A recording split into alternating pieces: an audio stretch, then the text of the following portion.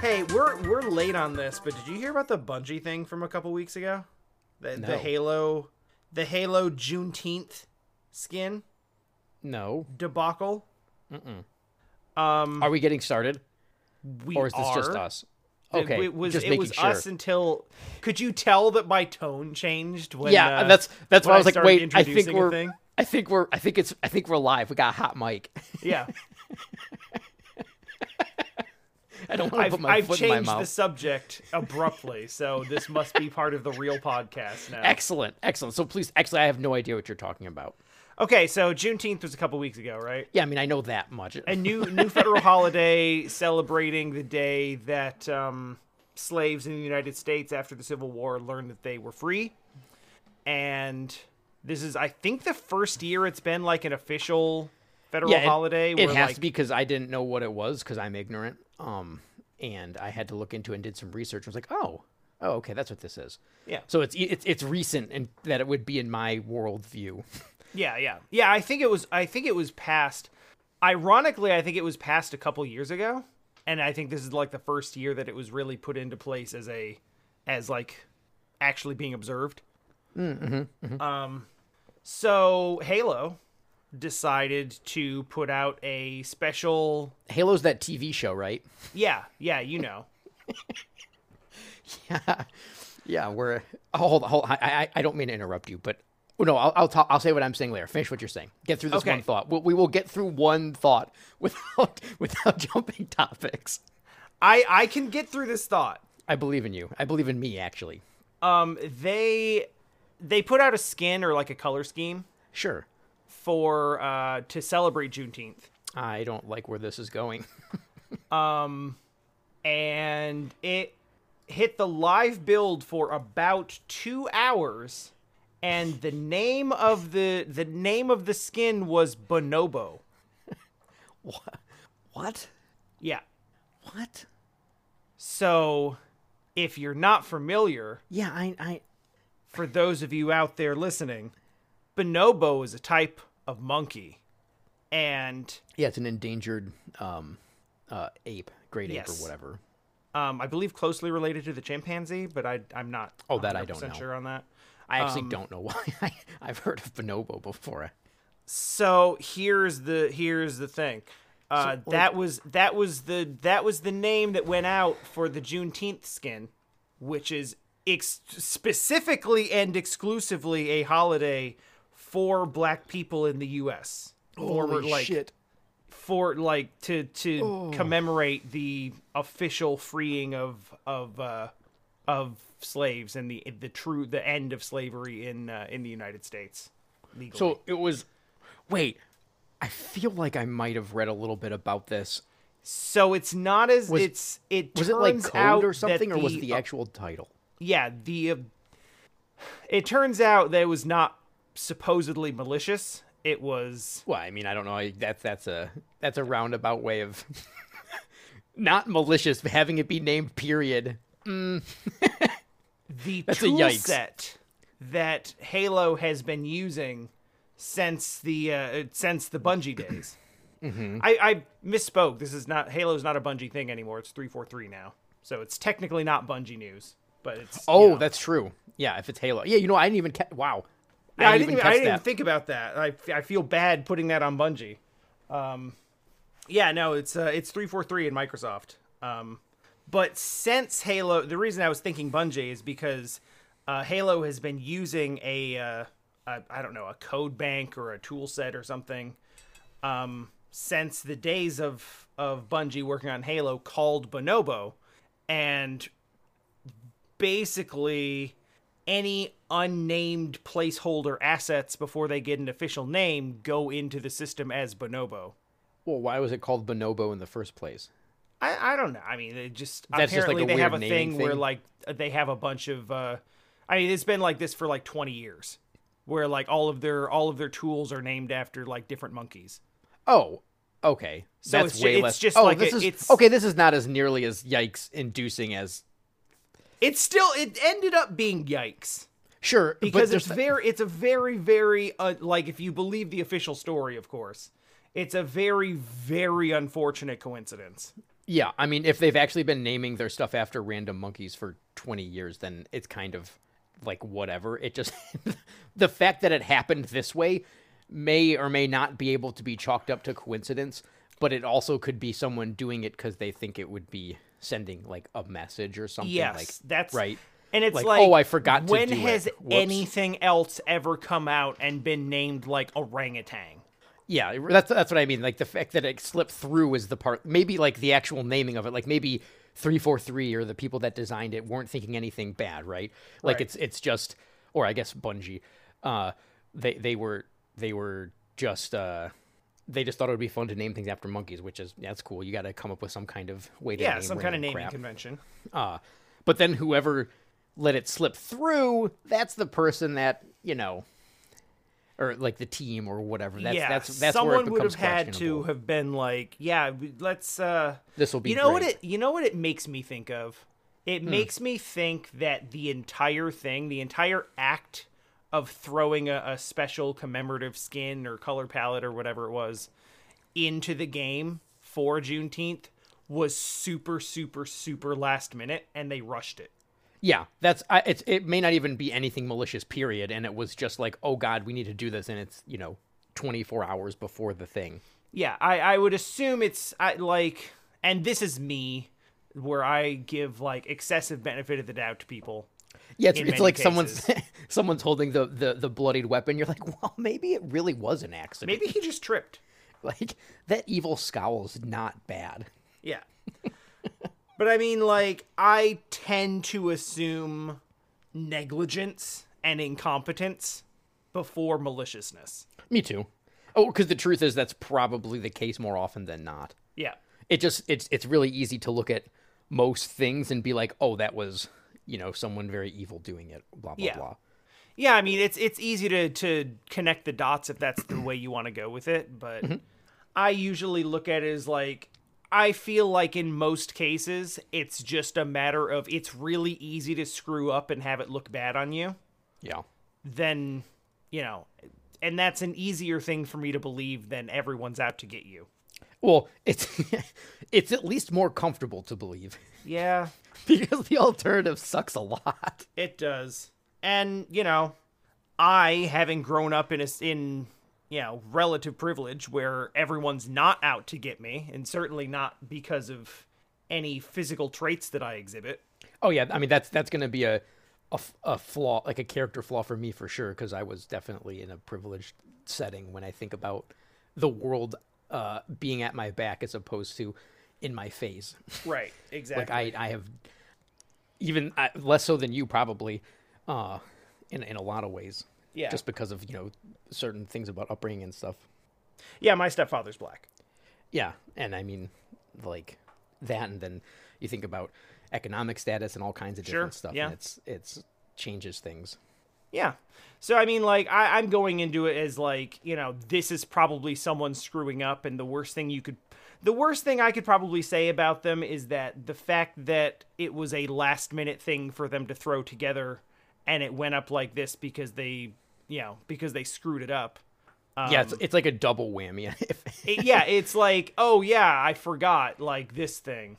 Yeah, because if they came out and it's said, an "Oh," afterthought. yeah, like if they came out and said, "Oh, around 10 p.m. last night, we forgot to celebrate this thing, so we slapped this together and just didn't code it right." Like that says a lot too, because I guarantee they already have in the in the bag whatever they're doing for Halloween or something, or Christmas or 4th of July or whatever. Oh yeah, no, they'll have they'll have 4 or 5 skins. Yeah. What's funny is that they renamed it very quickly. They pushed an update after like a couple of hours, and they changed the skin's name to Freedom. Sure. And then they changed it again to just Juneteenth. And I'm like, that was someone like, "Oh God, what do we call it? I don't know." you know what? Like what it hit for me is like, oh, they changed it to Freedom in a panic. Right, that's what I mean. But then they were like, damn, no, we want to use Freedom for 4th of July, and that's more important. Yeah. You can't So name just two call skins it Freedom. Juneteenth so it doesn't take a name away from something else. It's a unique name. I'll give it that. Oh my God. Oh, I'm so happy that's not part of my everyday life, thinking about things like this and having to deal with the aftermath of outcomes such as that. Yeah. And then being in a board meeting where at some point, maybe not a board meeting, but some type of meeting with somebody important, having to explain why this is not a good option. Like, oh, you may not want to say these things or do these actions. It's bizarre because what to me is an obvious reason, but it's bizarre because you think about the things that would never occur to you to say. Sure. The things where, like, you hear it come out of someone's mouth and your jaw drops because you're like, what? What? How is that even a thought that goes through someone's mind, much less go through the entire process of coming out of their mouth? I guess somebody needed to play Life is Strange too. And then the defense is like, whatever, everyone's thinking it, they're just too afraid to say it. And it's like, no! No, in fact, that is not true. Like, I am deeply horrified that someone would think this. Well, what's actually really startling is that they're having the same reaction that you just had to you, right? Yeah. Like, it's really impressive how, our experiences completely shape the way we think about stuff. And how, even if you were brought up in one particular mind, you can experience the world and then be like, oh, geez, that's way wrong, or maybe that's really right. I don't know, depending on what it is that you're coming from, right? Going through that change is like, I think is one of the most transformative things for you as a person. Is just like, I don't understand how someone can like go through 50 years of their life never looking back at their younger self and being like, boy, I was wrong. Yeah, I mean, I do that on probably, maybe not daily, but certainly there'll be moments after teaching a course or something where I'm like, I wish I hadn't said that. Yeah.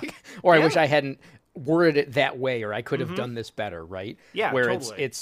it's not like a damnation of myself, but it's still like self-reflecting of, I can improve. I can say things better. I can word things better. I can make sure I'm assisting people in a way that makes sense, whatever it is. And to go through 50 years, to go through years and years, your entire life, and look back and be like, everything I did was perfect. Yeah. I've not changed at all, thank God. Always justified. I am so proud of myself for never changing. Yeah, it is baffling to me. Mm-hmm. But I mean, there's an entire contingent of people for whom self-reflection and change is perceived as weakness. Yeah. It's perceived as backing down and admitting you were wrong is a grave sin. Well, that's kind of a human problem in a lot of ways. Like, being wrong is considered, the absolute worst state of being. Yeah. If you are wrong, you have failed, and failure is, it's not an option. It's unacceptable. And I think that's kind of where some of that stems from, because it's considered like an extreme weakness to be wrong. And I suppose, back like thousands of years, being wrong maybe meant you were dead. Like if you didn't. Yeah. So maybe there's something ingrained in us that could be slowly, pushed away over years of evolution. But I don't know. Some people just can't handle that. Can't handle that idea of being wrong. I don't like being wrong. It makes me uncomfortable sometimes. The weird thing about it is that, like, people can't handle being wrong, and so their chosen solution to that is to continue being wrong, so they don't have to admit that, like, continue to be wrong, but just say that it's right, so they don't have to admit to being wrong. Correct. Yeah. Yeah. If you don't know you're wrong, you're not wrong. That's the logic. So before I got into this, you were starting to veer the conversation away. Oh, not exactly. You were like, okay, wait, let's finish this point. I was just going to bring up, I read a headline about the Halo TV show, which I have not seen, but I guess there is some episode where they talk about Master Chief being a virgin and then he loses his virginity or something. I heard something about this, yes. I saw the headline and read like a paragraph of the article, and then I closed it all and was like, I don't understand what is happening. Like, why? That feels like that is a phrase I say far too often, but it's just true. I don't know why that's a storyline in Halo, or there is this weird thing now where everyone has to wonder if the main character of your video game knows what sex is. Thanks, God of War. Like, it comes up all the time with Kiryu in Yakuza. Because, like, every time he's presented with anything vaguely sexual, he puts the whole thing at arm's length and is like, okay, I'm gonna go now. Yeah, true. It's not for him, okay? Even though, like, literally in Yakuza 0, the whole phone club minigame ends at a hotel. Yeah, but he's probably just confused why there's someone there. Yeah. Like, half naked in the bathtub, slowly posing around. Man, those scenes are super awkward if you didn't expect them to be coming. Yeah, the live action ones. I did not expect the live... I mean, awkward isn't the right word. It was just sort of like, oh, okay, we're watching a video of a real person now bathing. All right. Yeah. Or not bathing, excuse me. Playing with bubbles in a tub in a bathing suit. Yeah. That's pretty different. Yeah, I mean, it's funny because, like, it's so soft core. Mm-hmm. Like you literally could just put that on cable television and it would be fine. Yeah, no one would care. It could be like daytime TV. And yet, in the context of the video game, it's like, oh, this is weird. I think it's funny because it's like your reward for playing a bad mini game. Yep. To encourage you to play more, I'm not sure. Latrice and I just had a good laugh when we got to it the first time. We're like, okay, yeah, I guess we've seen all of the phone mini game parts. Of course we haven't, because there's like 7 women you could see it with. It's true. Yep. And I'm sure they're all variations of that theme. Like, there's probably like a balloon one. Something like that. I don't know. Yeah, I'm reminded of the also in Zero, it's the cards you can pick up. Yeah, they the you, bug like, different one. videos at the... Oh, that. Yeah, no, that's not the... Which is the one that had bug wrestling? Was that Kiwami? That was Kiwami, yeah. The video ones. Oh, where you can... Yes, yeah, okay, I remember now. There's no game. It's literally just go watch the video. You go watch the video, but you don't... Do you... I can't remember. Is there a video attached to it, or is it just like you in a booth where it like does a bunch of different angles? In Zero, it's just a straight up like 30 to 60 second video of some girl in her underwear just kind of frolicking around. Okay. I don't remember that part in Zero. I mean, I remember really collecting tapes. Maybe I just didn't do that. Maybe I didn't go actually use them. You have to do like 1 because it's where you meet Mr. Libido. Oh, yes. Yeah. Yes. I mean, obviously, how can you forget him? It's impossible. It's really, really hard to forget him. I mean, he's a memorable guy, especially because he even shows up in like one of the clubs and stuff in That's the moment that I always remember. Is like you have this nice classy little cabaret club where everyone's sitting around in this like nice little evening lighting, pouring drinks, and everyone's all suited up and they got those nice dresses. And here's this dude in a diaper just thrusting his hips around, standing next to the stairs, like seemingly just not even being attended to. It felt very Japanese to me, though, where if someone was doing that, everyone would just pretend they don't see it. Yeah. Like, no one would want to do the your eyes. Right. No one would want to do the confrontational thing unless they really had to. So it'd just be like, yeah, that's not happening. I mean, they have bouncers in the club for that exact purpose. True. That's fair. In that setting. He would be removed. Yes. Presumably. Probably.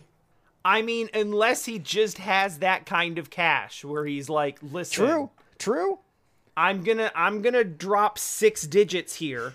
Just let me dance in my and undies. You're just gonna let me dance around in my loincloth. My loincloth diaper.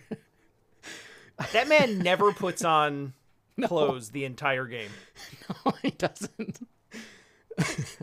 Does he make a cameo in later games? I don't think so. I feel like he doesn't. Have you seen the image of him actually voice acting for the part? Because he's like an actual real dude. Oh no. I would like that. I will send you the. Maybe I send won't you the like picture. that. So now it's queued up in a weird way. I'm not so sure. I saw a headline that was like it was Chris Pratt talking about it was on Nintendo Life about he actually dressed up like the character. Yep. He's just yep. He's just in the booth in his underwear.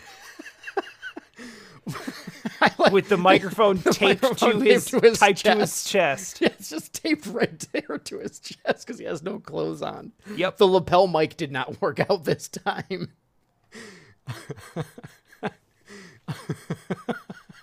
Yep.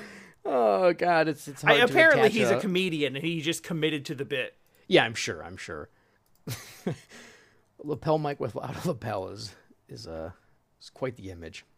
Especially when he's in a recording booth with a real microphone. What does he need the lapel mic for? That's oh, I don't. The microphone's facing the wrong way, or is that in the background? That's in the background. That's not even maybe the mic he's talking into. You know what? The lapel mic is probably for the interview. I was just about to say that this is probably like for a content piece outside of the game. And he is in the voice acting studio, but he's probably using the lapel mic for the interview rather than the actual in-studio equipment. I think it's particularly good because I don't remember him saying anything except for like his like kind of excited noises and stuff. Like there wasn't like, do you know what I mean? The excited noises. Oh, I suppose that's awkward given the context. You know what I just meant like character voices. But you're right though. He did make the excited noises. Yeah. I don't. Well, this had to just be a PR thing then, because you don't really need a famous person to do the voicing of the character. Yeah, it's more his likeness, I think, that stands out. That's true. Good point. Yeah. That's what I mean by a PR thing, because then it's like, oh my God, that actor or that comedian is famous, and people recognize him, and they'll laugh even more when they see him and stuff. Yeah, and Yakuza the entire series is well known for celebrity cameos and getting big name actors and people to do all the different parts. Like there's a bunch of dudes that show up in the game in all of the games that are like professional wrestlers in Japan. Right. I think all of the Mr. Shakedowns are wrestlers. Oh, really? Okay. That's actually pretty funny. Or something like that. They get comedians all the time. Well, I mean, a good number of the club girls are AV stars. Right. Yeah, they're like real. They're actually adult entertainers and stuff. Yeah. The like some of the co-stars they get like big actors to do a lot of the co-starring roles. I know Beat Takeshi, who is a very famous actor and director in Japan, was like the main story character in Yakuza 6. Okay. So that's just a thing that happens. They just like, if you get someone in there whose face is modeled, he's probably a real person. Mm-hmm. Except for like the main cast. Because like Kiryu and Majima are just Kiryu and Majima. No, they're real. They're real in my heart. At this point, they're basically pretty real. Anyway, yeah, everyone wants to know if their game characters have sex. Yeah, I don't. That's just what people want. They gotta know. Of all the people that you could wonder this about, Master Chief is so close to the bottom of that list. True. But I guess for some people there's probably some mystique of like, what is the man like beneath the armor? And it just kind of lends its. I don't think that's for anybody. I don't think nobody like that.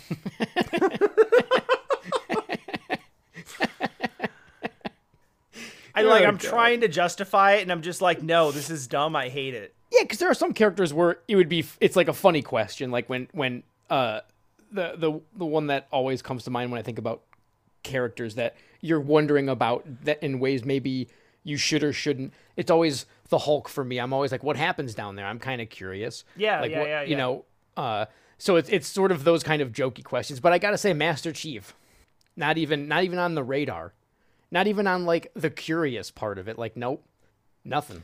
That was there's a weird whole thing where like people don't know what Master Chief's face looks like.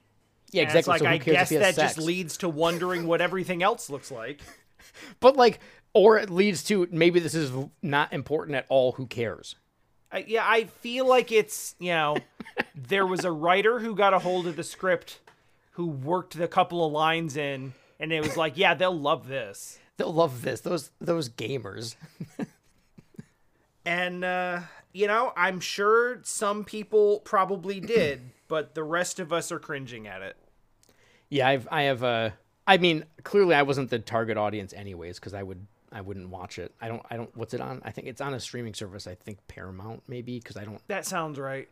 I wouldn't have been able, I don't have that, so I wouldn't have been able to watch it even if I was interested in it. Yeah. So I'm not the demographic they're marketing it towards in the first place. So who knows? Maybe I'm way out of left field here. Or we're maybe. I'm not the target demographic for Halo in general. Yeah. Well, the funny thing is, I actually am completely the target demographic for Halo. Yeah, well, I used to really like it. Halo. I just don't care anymore. Yeah. I had a lot of fun playing Halo 2 when it came out. I liked Halo 3 a lot.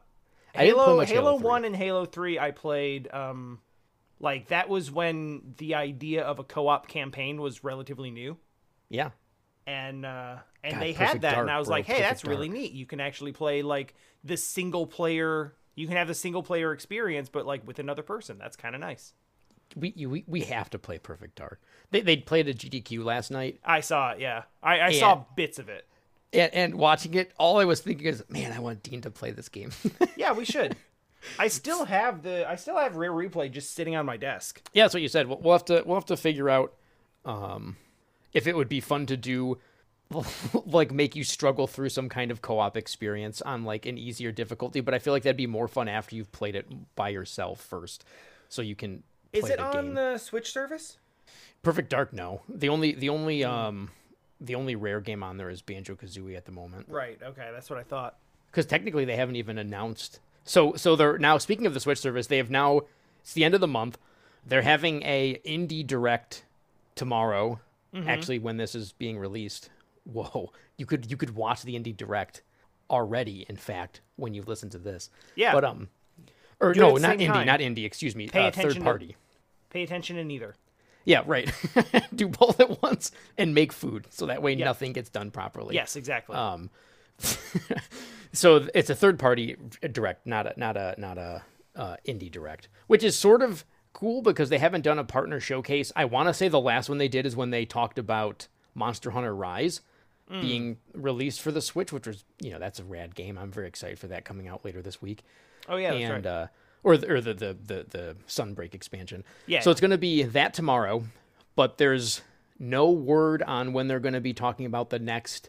It feels like a direct is a official direct for main party stuff might still happen, or they have to announce some stuff because they haven't talked about the next wave of Mario Kart tracks, which is about time that's for. True. And there's no more announced 64 games. Because Pokemon Snap was the very last one that they showcased when they announced the 60. So when they had the 64 and Genesis release video last September. Yeah, they had a whole like lineup of stuff, and it's like these are the games that will be out, and then they showed a few more that are like scheduled out. Yep, and so now they're done with that based on the photos and stuff. Now, obviously, someone had data mined what they thought was available and had some spreadsheet where some names were hard to decipher, but when you did it by alphabetical, you could kind of make sense of what it would be. So there's still other games that I somehow left data on the service. I don't know how that works exactly, but I know that it was a thing. Yeah. But of quote unquote official showings, there's none left for next month, for July. Now, well, you know what that means. They're done with 64. Well, it doesn't mean they're done. It means that, like, the next game we're going to get is, like, like Defender. Yeah, it's time to dig into the Jalico library. Man, I actually own Defender for 64. So I hope it's not that one. I would like a bad third-party game that's one that I don't own, at least. I'm trying to think of, like, what is the perfect game that would align with the other stuff that they've released on, like, NES and SNES. Like Tetrisphere? Yeah, I thought about Tetrisphere, but Tetris licensing is weird. Yeah, Tetris licensing is weird. And also, I would actually be psyched with Tetrisphere because that game is rad. It's a hardcore Tetris puzzle game.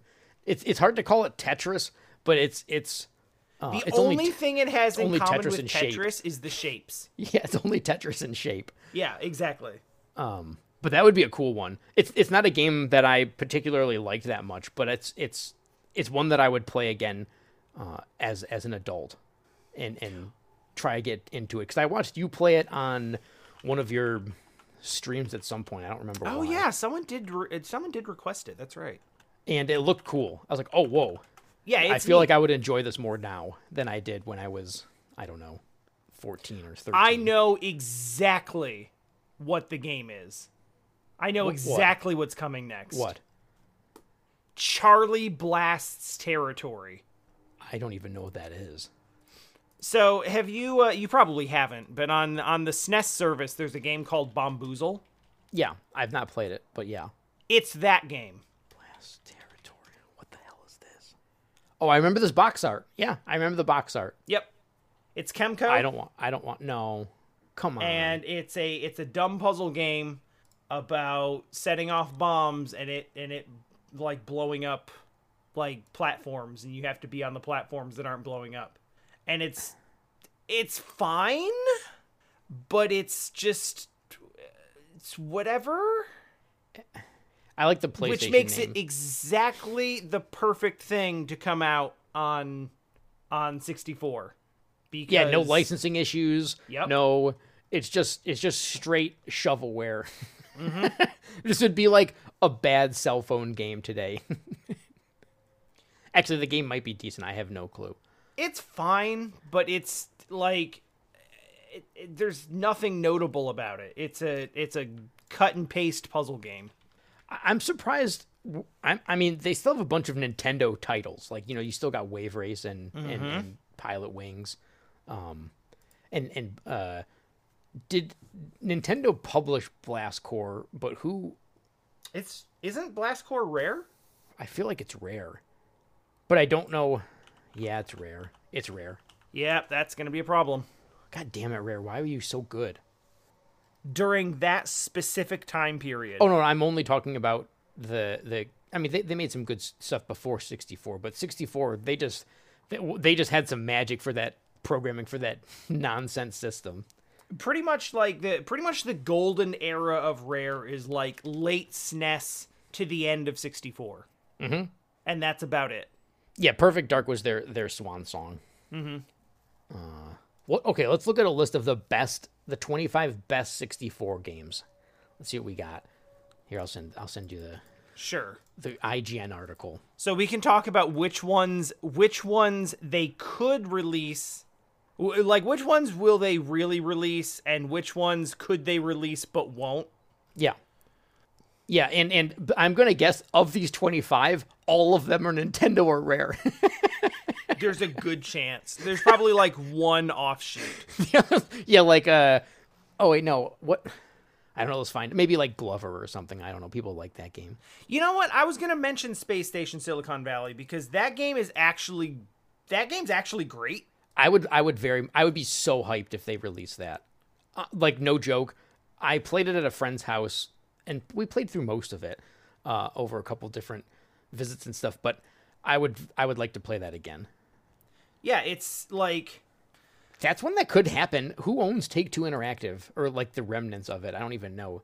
Take-Two is actually... Take-Two, like, never mind. Take-Two that's owns freaking, Take-Two. Like, it's huge because they own Rockstar and everything. Yeah, I just realized Take-Two is the Take-Two. I somehow didn't put that together, that it was the, Grand Theft Auto folks. Yeah, Take-Two, 2K...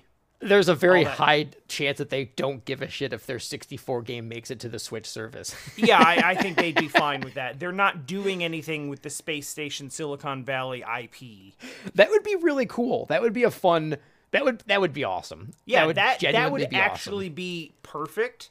The problem is that it comes from a publisher that's not defunct. So you have to wonder if Nintendo would be interested in paying fair market value to put a game on their on their service. Yeah, I have to wonder. It's gonna... Yep. So I mean, like, Banjo-Tooie, maybe not. That's a rare problem. I'm curious about Pokemon Stadium.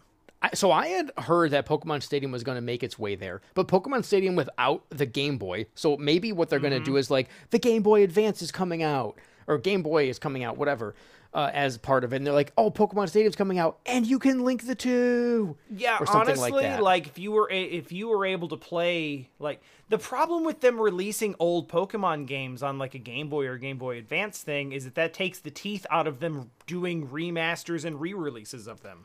Unless they're not planning on doing original remasters at this point. And they literally just did one with Diamond and Pearl. Like, yeah, but that's DS. That's past the Game Boy era, and only Game Boy games work with Stadium. It's not you can't do advanced stuff with it. But I mean, and they kind of redid the original one already with Hey You Pikachu, and I don't know if it really. I don't think that it would. Let's Go Pikachu. Hey You Pikachu is a very Hey You different Pikachu. thing. Yeah. No, we had the 64 brain on, but I don't actually think it would hurt their sales at all. I don't know. So I'm fairly certain that it would not, but Nintendo might. I mean, they know that it wouldn't. Nintendo's afraid of people having their music online, so God only knows. Yeah, they're terrified of the internet still. So they don't like people streaming. They don't like any of that stuff. So yeah, they'd probably be like, "Oh my God, we're giving this away for free." Yeah, it's not for free. You have to pay for it. It still costs money because you have to pay for the service. The only game I could possibly see them, the only Pokemon game I could possibly see them giving away for free is Pinball. Pinball could happen. I could see the original Red and Blue. But I don't know, man. Like, that still is like, they've remade that game like 8 times. Yeah. Okay. So but they could still remake it, and it would not be the same thing. All that would be doing is hooking people into their service, because you have to remember they want people to have their service. And now that you can't you can buy those games on the 3DS, but the 3DS is shutting down. So there's no way to give them money for those games. So there might be like, oh, hey, we can get the Pokemon fanatics a hook in by giving them Red and Blue or something. I don't know. But then they can't take it away if they want to re-release a version of it. True. And do like a physical release with a bunch of goodies and sell it for $50 like they did with the Fire Emblem thing. Yeah, I don't know. That's like the idea of them. It seems like releasing Pokemon Stadium is a slam dunk that would be super easy to do, but it's like, will they take it, or will they overthink it and be like, no, if we give this out for free, then we can't take it away and sell it back to them. Or it will be hey, guess what? It's going to work, but it's going to cost you another $5 a month or $10 for the Nintendo plan, right? Yeah. So then then it's money in the bank for them. Right. I can see them doing something like that, like, oh, you can now get Pokemon, but it's going to cost you more to have access to the Pokemon series on the Switch Online service or some crap like that. Right. Moving on down the list, Beetle Adventure Racing. The game's honestly fun. I have it. Yeah, I played it a little bit. I've heard good things. The level design is apparently incredible. I know it's got like a bunch of like neat hidden It does. There's a Shortcuts ton and of stuff. shortcuts. It felt good to play as a kid. I didn't know what I was doing, and I wasn't particularly good at it, but I liked it. 1080 snowboarding. That would be. I loved that game. It may suck today, but I had so much fun playing it as a kid. Oh yeah, and I think 1080 is actually like first party Nintendo, so they could totally add that. Yeah. That could be on there. I wonder, Beetle Adventure Racing, I wonder if there would be licensing issues with the actual Beetle itself.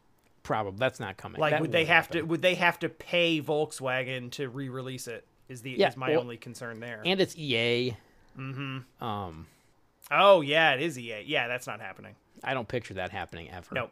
1080 could totally happen. WWF No Mercy is never happening. No. I forgot the wrestling games people like those on the 64. I never played any, actually. I think I played WrestleMania 2000, the one that's on like the black cartridge with the green text. I know what you're talking about for some reason. I think I played it like one time. The colored 64 cartridges were pretty cool. Yeah. Speaking of Pokemon Stadium 2, I really like that one.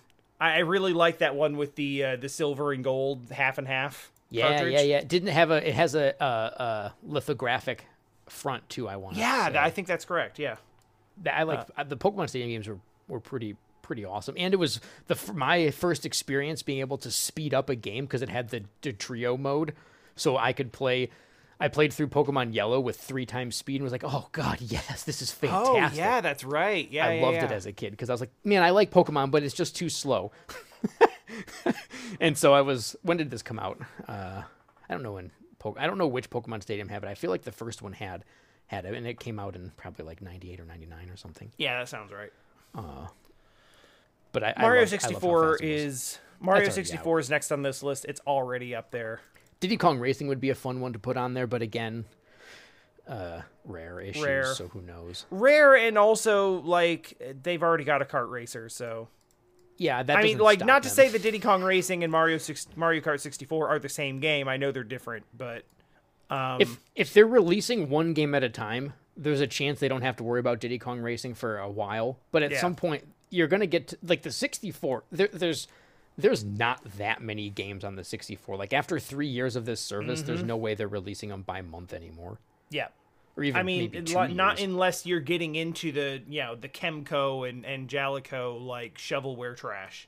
Now, so there's a chance we might get Goemon or something weird like that if they end up having to dip that way. It's possible. That's based on an actual like anime and manga series, but I mean that's true. Yeah, I mean, Nintendo, they might be able to pull that off. Oh, you know what, dude? There's hear me out. Atlas has been talking about putting more stuff out there, like more games. Like they're putting Persona 3 and 4 on Xbox, and I want to say it's coming to one of the PlayStations somehow. And so maybe the next one after. So if you go down a bit more, you're going to get to Ogre Battle 64. Yes, that could be something that. Yeah, I'm actually on that right now, and I'm like, so, I mean, going through the other ones, F-Zero X already on there, GoldenEye 007 makes perfect sense, but rare, so they probably won't. Well, rare and GoldenEye. Yeah, that's true. That's true. Like, you're dealing with two different things. Mario Party 3, they could absolutely put the N64 Mario Party games on there, except they released Superstars, which is just the remaster of those, basically. So they won't. The only time I think I see Mario Party getting added as like it would be like a late ad once, in a few years if they decide to do it. Like, oh, hey, we're finally adding Mario Party. I don't think they'll ever do it because they'll just expect people to buy Superstars. Yeah, I know. I agree with that. But yeah, Ogre Battle 64, they totally could, and people would be hyped for that. Actually, that would be a good. It's an awesome game. I've never played it, and I probably would if they released it. I never beat it, but I played it for an okay amount. I didn't get very far. As strategy games go, I'm much more comfortable with turn-based or grid-based than real-time. Yeah. But and it's on the 64. It's kind of nuts. Yeah. I played a it was either 64 or GameCube, but I remember playing an RTS on a Nintendo console that was Army Men based. No way. Like the little green figures, you mean? Yeah. Like, you remember that was a whole the whole Sarge's Heroes. Yep. Like the whole Army Men franchise was a thing for a while. I think 3DO was behind it. Yeah, I believe it was 3DO. That sounds right. Yeah, there was an Army Men RTS, which I think was just called Army Men RTS. Sure. Yeah, that fits. And I rented it and played it for like a reasonable amount of time, and really, really tried to like it before realizing that I could not like it. But I distinctly remember playing it. You know what game I just thought of that we might get? I'm going to send you just the Wikipedia article. I remember renting this and I really liked it. Honestly, the Army Men games would probably be a slam dunk because 3DO doesn't give a crap. Yeah, I don't know who owns the Army Men, like the green plastic figures, if that's a thing that somebody owns. I feel like that's got to be like a public domain thing at this point. Probably just public domain, yeah. I feel like we'd get something like Chopper Attack. I'm just reading the Japanese, where it's known as Wild Choppers or Wairudo Choppazu. Oh man, that's awesome. It's all katakana. Yeah, Midway's dead. We could get that. Well, and what's Seta Corporation? That's they seem. I have no idea. I mean, like they're not around anymore. So this feels like a game this could be something that happens. Yeah, that could be the right kind of vaporware for us. Yeah. Or no, vaporware is the wrong term. Abandonware. Yes, yeah. Abandonware is the term that I want. Non-exist, never happened. Mario Golf is already up there. Is Pokemon Puzzle League on the platform? No, that's one. Pokemon Puzzle League is a slam dunk. That game's great. Yep, I remember buying that at the SNES service already has Panel de Pon. True. So like it's basically the same game just with Pokemon trappings, but like they're not doing any. They're not gonna re-release or repackage Pokemon Puzzle League. And it's an easy way to get the Pokemon IP on the 64 service. Yeah, without like stepping on any toes. Yeah. I remember buying that at a Walmart that was going out of business. And, you know, this was back before, this is when stores actually had to liquidate their, stuff like electronics. They wouldn't just send it to a bigger thing or sell it wherever. Right. And so they were selling their 64 games for just dirt cheap because it was at the end of its life cycle. And yeah. This game, it was like $5 or something and my mom bought it for me. I was really excited. That was one of those fun. We were up north, and I had my 64 because we had like a small old trailer that we would go to for camping and stuff. It was just like parked, and we had a little TV in there that I would hook my 64 up to. And I remember getting this game and then playing it all weekend while they did outside stuff. Yeah, that's that sounds like me. Yeah. I was very much, I can't wait to go up north so I can play video games in the camper as opposed to my bedroom because it's just fun. It's a different location, okay? Yeah. I can enjoy different the experience. Food. I can go to the beach once. Yeah, no, those games are awesome.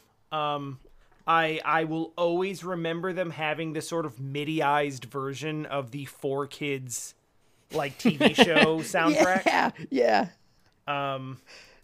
Yeah, the Pokemon Puzzle League could totally hit the service. That would be great. I would play the crap out of that. Star Wars Rogue Squadron is not happening. No, it is not under happening. Any circumstances. It would be cool, but no. There's no way. You know, if we got a Star Wars game though, I would rather have Shadow. God, what's it called? Shadows of the Empire. Shadows of the Empire. Yeah. Mm-hmm. I would rather get that one because it's way more unique and way jankier. And the Christ, what's the Wampa, the big snow thing that you fight some of those. Tauntaun? No, the Tauntaun. I think that's the thing that they cut open to keep Luke warm in the snow. Yeah, that's what you're talking about. No, the Wampa. When you said the snow thing, I was like, that was the only thing I thought of. Oh no, the white one, like the big giant polar bear looking thing, but it's not a bear. Oh yeah. Where he's got to use the Force to get his lightsaber. I think that's the first time he used. I don't know. I haven't seen those movies in a long time. I haven't seen Empire Strikes. I haven't seen the beginning of Empire Strikes Back in like 30 years. I was 5. I'm pretty close, maybe 25. I was probably around like 10 or 11. I want to say I saw them when did I saw them for the first time around? I was probably like 7 or 8. I remember being, my dad was super hyped because he like saw them in the theater, and he was really excited to share them with me. What I remember the most though is my stepmom making these delicious chocolate shakes, and we could have since it was like something special my dad was sharing with me, we could have as many as we wanted. So I remember the shakes way more than the movie. Yeah, I get that. I totally get that. Honestly, like at that age, like, boy, Star Wars asks for way more attention than the average 6 or 7-year-old is ready to give it. I had fun. I liked it, but I just was like, yeah, give me those shakes. It was fun. Yeah, Wave Race 64. I feel like that's going to come. There's no doubt. That's got to come. That's not on the service already, right? No, it's not. That has to be one of the ones coming. But they already. So they did F-Zero GX a couple months ago. So they gotta give it a break before they do another racing one. I think. Yeah. Because that was just March. So they'll probably do Wave Race. Summertime. Maybe it will be next month. It could be. That'd be a nice July or August one. When I first got my N64, for the longest time, I had exactly 3 games for it. And those games were Mario 64, Ocarina of Time, and Wave Race 64. Okay, if you have to have 3 games for the 64, those are some good freaking games to have. Yeah, it was a really, really good lineup to have only 3 games for. So Wave Race is very, very close to my heart because that was one of those games that it was one of the 3 that I had, and so I played it a ton. And, okay, honestly, the 64 makes some ugly video games, but when Wave Race 64 came out, damn, did I think it looked cool. Yeah. Like, the water effects, the when you hit the big wave and you're jumping and stuff. Yeah, no, it feels good. Wave Race 64, I like it a lot. And can't you ride a dolphin? Yeah, you have to, beat all the, beat all the stages on hard or whatever, and then you unlock a dolphin. Or maybe there's a code. I think there's a code you put in at the entry. It's probably a code. I mean, it's probably both. Back in the days when I like typing. It's probably one of the things where it gives you the code if you beat the game at a certain difficulty. Wave Race 64, that'd be a good one. Yeah, that will definitely hit the service because that is also first party Nintendo, so there's no rights issues there. Yep. So that's it. That's a gimme. Is Smash on there? I was about to ask you that. I don't know. If I feel like they absolutely could add Smash to it. If it's not, I think it will be. Because we could make the same argument about Pokemon Stadium, where it's like, well, they want people to buy the new Smash. No. But yeah, but this is, I think, a little bit different because the Pokemon. Different. Yeah, it's different. It's different. This is a completely different game than Smash Ultimate. Man, I forgot that the box art says Biff. I love the ad. When I remember seeing the ad, so that was an advertisement that I saw on TV, like the me and you and you and me. I knew, and then they're fighting. All you said is the ad, and I was like, I know exactly what you're talking about. And that advertisement is why I wanted the video game. It worked. It totally worked because I was like, oh, cool. I mean, also it's how I found out about the video game because there wasn't the internet and stuff. Right. Sure. Yeah. But I remember seeing the advertisement and thinking that sounds so neat. A cool fighting game with Nintendo characters. I seem to remember, I feel like I heard it from somewhere else, like from a friend or something, and they were describing Smash Brothers to me before I saw the ad, and then I saw the ad and I was like, oh, that's what it is. So I had an opposite experience where I didn't find out about it from the ad, but the ad, I remember the ad because it sort of crystallized and cemented what that game actually was to me. It was the perfect ad because every single person it's either a mix of the two, iconic Nintendo characters being the crap out of each other, plus a catchy song and kind of funny people in life's real life costumes dressed up as them. Yeah, it literally starts with 4 Nintendo mascots, real, arm in arm, and then just real world costumes, just tripping each other, and they're frolicking through a meadow. And then, 30 seconds later, it devolves into a wrestling scene where they're beating each other with 2x4s. Yeah, it's really good. Yeah, and I know when someone gets kicked and they flip, and it's a good time. It was a very well done ad. Whoever was the creator of that ad, I hope they had a great career. Yeah. Whoever you are out there. Moving on, Paper Mario's already up there. Star Star Fox Fox 64 is is there. already up there. Perfect Dark we've discussed. Will never be there. It just won't happen. Banjo-Kazooie is already there. Majora's Yeah. Mask is already there. Mario 64 is there. And then Ocarina of Zelda, Time is probably. there. Yeah.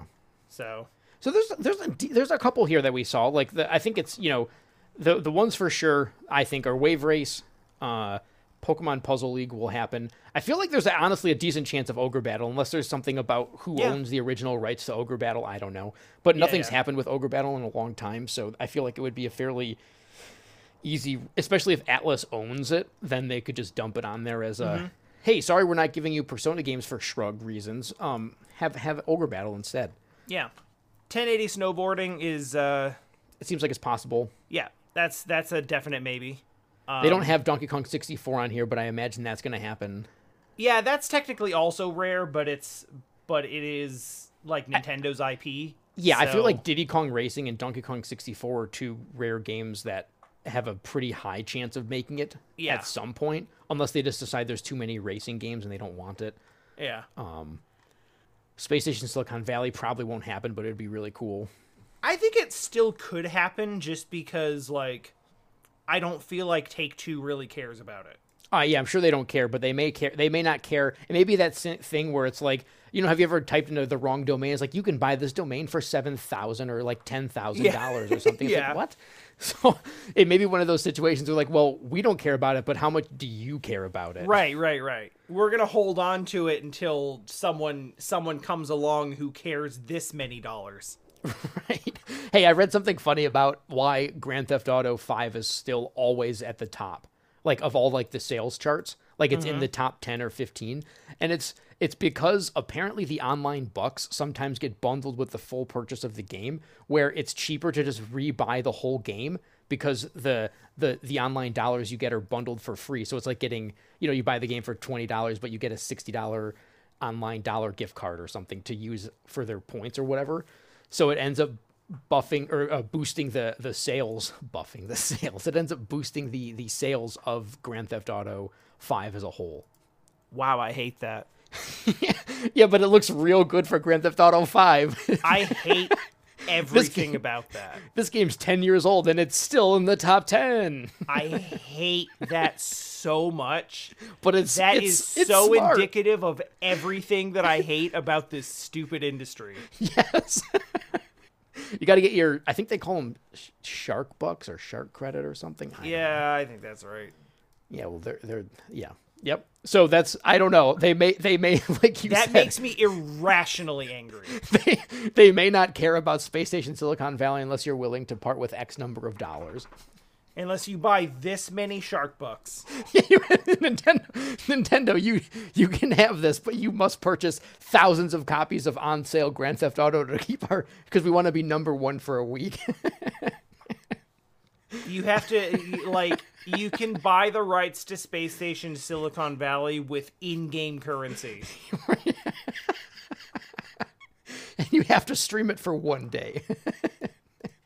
Oh, like, it's at that point that Nintendo's out. You mean, oh, what, put it online? No, we're not doing that. I'm flabbergasted whenever I play Switch Sports, and it works flawlessly. Every time I play it, I have not had well, that's not true. Sometimes it says I can't find a game, but then it never has, while actually playing, I've never had any issues. I've had lots, actually. Really? Yeah, disconnect, lags. Hey. Oh, wow. I guess I've just been really lucky then. I don't know. I've played it for like 30 hours. It's mostly just Lachise and I playing together. To be clear, when I say I've had lots of issues, I don't mean to suggest that the issues are prevalent. Most of the matches that I have do not have issues. Oh, but there is a notable number of games where, like, it shows up a lot in volleyball, where it's like someone kind of jumps up to hit the ball, and then it's like everything kind of just grinds to a halt for a second as they just hover in the air, and then the ball goes flying to the side or something. Okay, yeah, no, you're right. I've seen that, or somehow they block the ball even though their model's already on the ground. Yes. Yeah, there's a lot of little lag spike stuff like that. Fair. Okay, yeah. But I mean, it does generally, it works a lot better than Smash. I think it's so. I pretty much am playing it just as a sort of like I don't care if I win or lose. I even turned off the rating system, like the letters, because like I don't want to think about it this much. I sort of just use it as a way to, if I'm feeling like I want to get a little exercise or something, I'll kind of run in place while playing the game, and then like in between the games that you're playing, because there's a lot of downtime while you're not doing stuff. Yes. So I'll do like a little bit of exercise while playing the game, so it's more of like an excuse to make me move a little bit. Yeah, so yeah, I'm looking at it from that point of view. Otherwise, I'm pretty sure I would have stopped playing the game already, because it's kind of lost its novelty for hey, let's pick up and play it. Sure has. But I still love playing bowling. The the stuff that went away last week, I forget what set it was, what unlocks it. They were. Oh yeah. That's the first set since the game launched that I didn't bother to get everything. Ooh. Yeah, I'm working on at the that robot point, ones. like I've been keeping up a streak of like I got to make sure I get everything. And at one point I was playing so much that like I had unlocked everything, and it's like wait till next week. And I've completely fallen off to the point of like I don't even know what's available, and I don't care. Oh, hey, you know, speaking of the 64, there's another rare game that might get released because it's one most people don't care about, and that's Jet Force Gemini. I could see that one. I thought that one was already out, actually. On the service? I thought so. I don't think so. I think the only rare game is Banjo-Kazooie at the moment. Yeah, you're probably right. It's just one of those things that I expect to see there for some reason. Yeah, it feels very Nintendo. Nobody cares about it. Because I think I'm the only person that bought it when it came out and played through it and did everything in it. Obviously, that's not true, but I have not met a single person that's like, yeah, I did everything in that game. I liked it a lot. No, my experience with Jet Force Gemini was renting it. Definitely not buying it. Renting it one time, playing it twice, not getting it, and then being like, yeah, you can take it back. I don't like it. Take this away from me. Because that would be the thing is like, hey, do you want us to re-rent this? Sure, yeah. Yeah, when it was available, and if I was like halfway through it, and they're like, I'd ask them to re-rent it so I could finish it. We'll touch on. Like, yeah, no, you don't have to. I imagine this will come up later, but the focus of this podcast this week is an excellent rental period. Yeah, that's true. Yes, definitely. Do you want to take a question and then get to that? Yeah, sure. Why not? Because this week's question from Swoggles is Swoggles. Swoggles. Thanks for always supplying us with questions. Swoggles is meant. I was going to say, I mean that in the most endearing way possible. It makes us able to continue doing this segment, which I really appreciate. By the way, the last 2 weeks, I don't think we've told our lovely listeners how they can write into us. It's like only Swoggles knows. Are we Swoggles? We'll never know. We're not. I'm just writing the questions myself and making up a name for it. If I were doing that, I would make up different names so it sounded like we had a bunch of different fans who were all writing into us all the time. Yeah. Using the same name would be too lazy for us. Uh-oh. Yeah. That means I'm doing... Oh, wait. I am not Swoggles. If you would like to send us a question that we will stumble over ourselves to answer and get way too deep into the semantics of, you can do that by sending us an email at theretrobreakdown@gmail.com. One more time, just because we haven't done it for 2 weeks. Yeah, that's theretrobreakdown@gmail.com. Excellent. All right, let's hear it. Oh, wait, do you have to cue the music? And then we'll cue the music, and we'll read your question off just like this. This one's very straightforward. Is there a game that you wish had more story? As in, the gameplay generally remains the same, but the story and narrative parts are extended or expanded. I feel like I have so many options here, and I'm blanking on all of them. I've definitely played games like, God, I want to know more about the story or more lore. I think the one, and this is an easy option, but sure. I think the one that really... I feel like you're going to say one of the Souls games. Yeah, basically all of them. Yeah, any of them. Like, if Dark Souls 1, 2, and 3 had as much narrative. Like, you don't have to make it a big sweeping epic because that's like too much. But if it had like as much story as Sekiro strikes a pretty good balance of having like voiced characters and cutscenes and a consistent story being told to the point where like I know what I'm doing and where I'm going and who I'm finding there and why. Yeah. Like, that's all I need. Dark Souls, all of the Dark Souls games to me have always just been about running around and trying to find the ends of paths. Yeah, and then they drop like some cinematic trailer or scene after doing something. You're like, that's great. Yeah, it's like, I don't know what that means. It's like, that was the heat death of the universe. Yeah, great. I don't care. Let me fight this boss a few times. Yeah. Like, that game has always been about the action to me. Yeah. And, hearing people talk about the lore and the stuff that you learn about by, reading all of the item descriptions and armor descriptions. Yeah, can fill and piecing everything books together in a codex or in a wiki or something. Like, I hear that stuff and I'm like, hey, some of those beats actually sound pretty cool. I wish they told them to me. I wish it, like, I want the Souls games to present me with a story, and what they actually present me with is loose pages of a notebook that I'm expected to assemble myself. Yeah, that's not happening. Yeah, I'm just not. I might read a wiki, I guess. Destiny does that too. Destiny 1 especially has like no story at all. I don't care that much about Destiny, but like that is a game where like it's the worst possible way of presenting the lore and the world building because it's not in the game at all. You find stuff in the game that unlocks codex entries that exist on a website. Ew. That you access separately. Ew. No. Yeah. So, like, it's there if you want to go read a website. Go read a book. But it's literally not in the game at all. Yeah, I don't like that at all. It's kind of like, you know what strikes a really, really good balance between, like, actively told story and background lore? Is Mass Effect. Oh, yeah, for sure.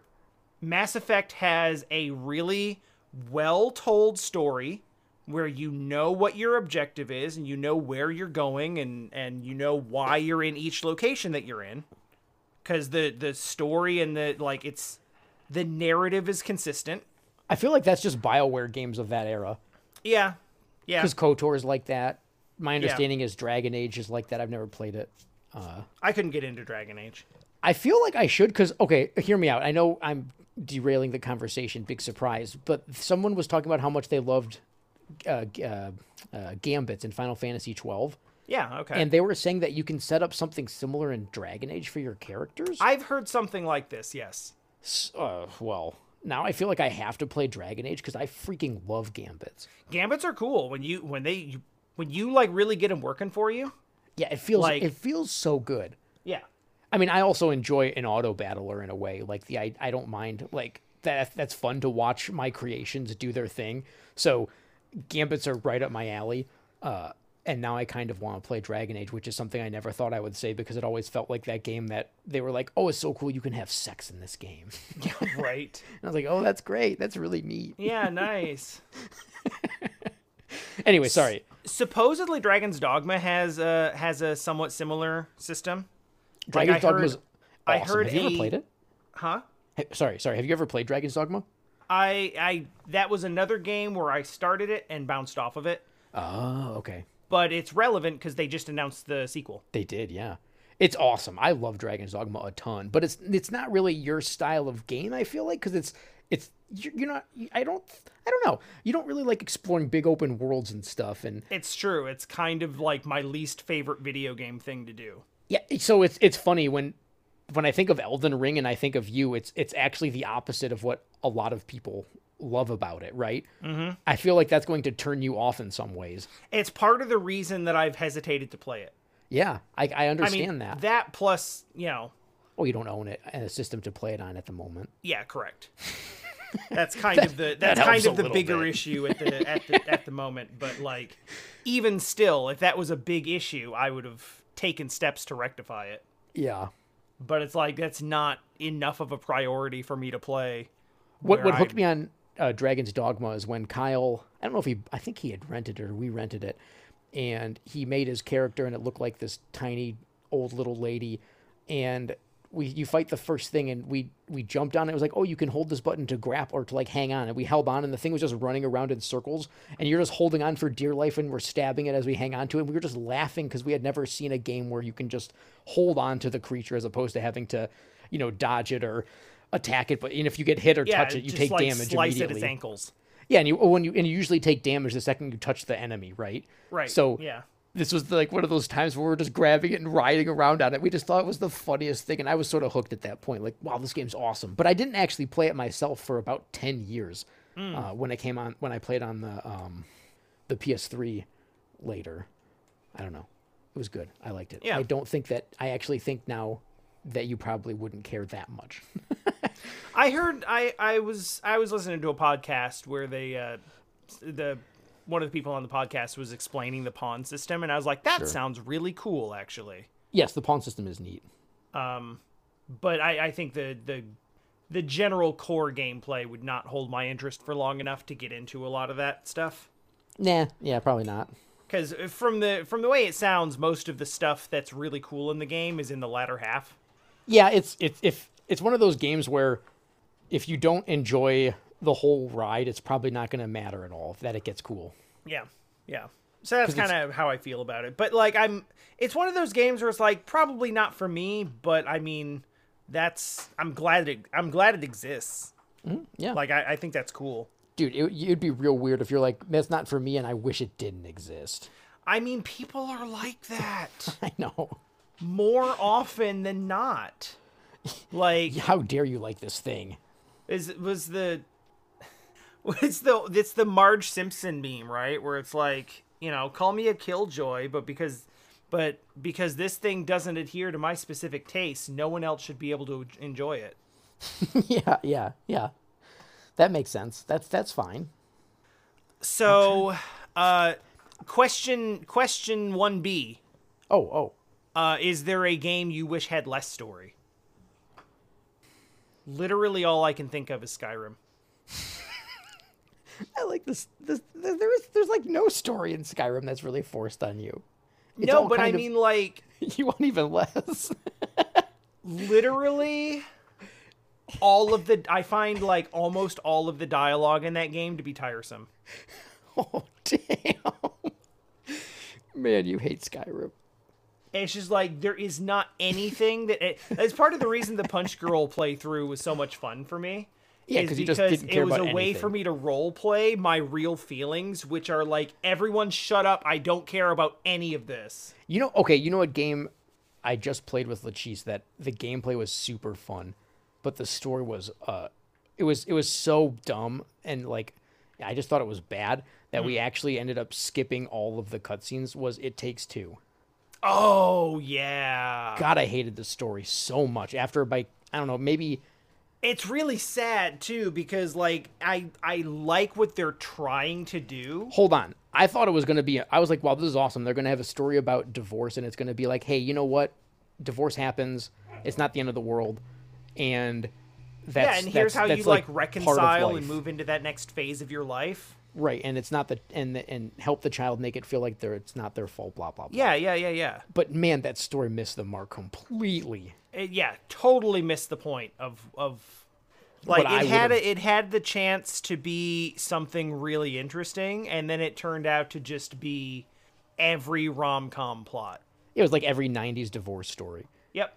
It was so stupid. So where we it's actually like, skipped. JK, we rekindled our marriage and we love each other again. Yeah, we love each other because we solved some obscure puzzles as dolls. Yeah, fine, whatever. But the gameplay in that game was awesome. Story, skipped everything, all of it. Hated every second of the story after. Don't let the book talk. Oh no! So that's that was the first part. Was we let everyone else have their story bits, but the second the book showed up, we'd immediately both hit the like skip button because the second the book talk, get out of here. It was I hated the book. It like this weird, this weird Spanish caricature is completely unnecessary. So bad. And it's everything about it is so cringeworthy and borderline offensive. Yeah, that's how I felt, but then it's like, am I reading into this too much? I don't know. Maybe I shouldn't. And then I read an interview with... I'm more prone to reading into things like that than you are. Yeah. If you're looking at it and being like, oh boy, I don't know about that. It's probably a thing.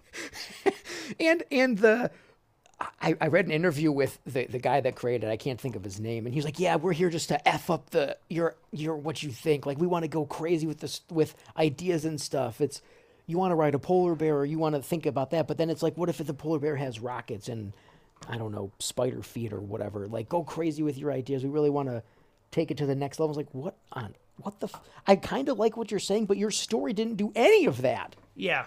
It was just, I don't know. Some of the ideas were fun, and the gameplay, like I said, was really good. Like, it was the weirdest experience. I've never had an experience like that before, where I could not wait to play more of the game, because actually playing the game was fun, but the story was so painful.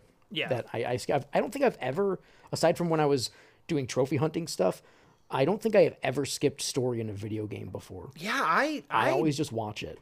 The only times that I'll skip story in a video game is like if I'm on a second playthrough and I've seen it before. Yeah, oh yeah, of course. And even then, like, I was doing it in Triangle Strategy when I was doing the second playthrough of that, and even then, like, it's like I've seen this before, and I would hit the skip button, but then like my finger would kind of hesitate on it for a second. Yeah, because you're like, felt wrong. Yeah, like, I could read this again.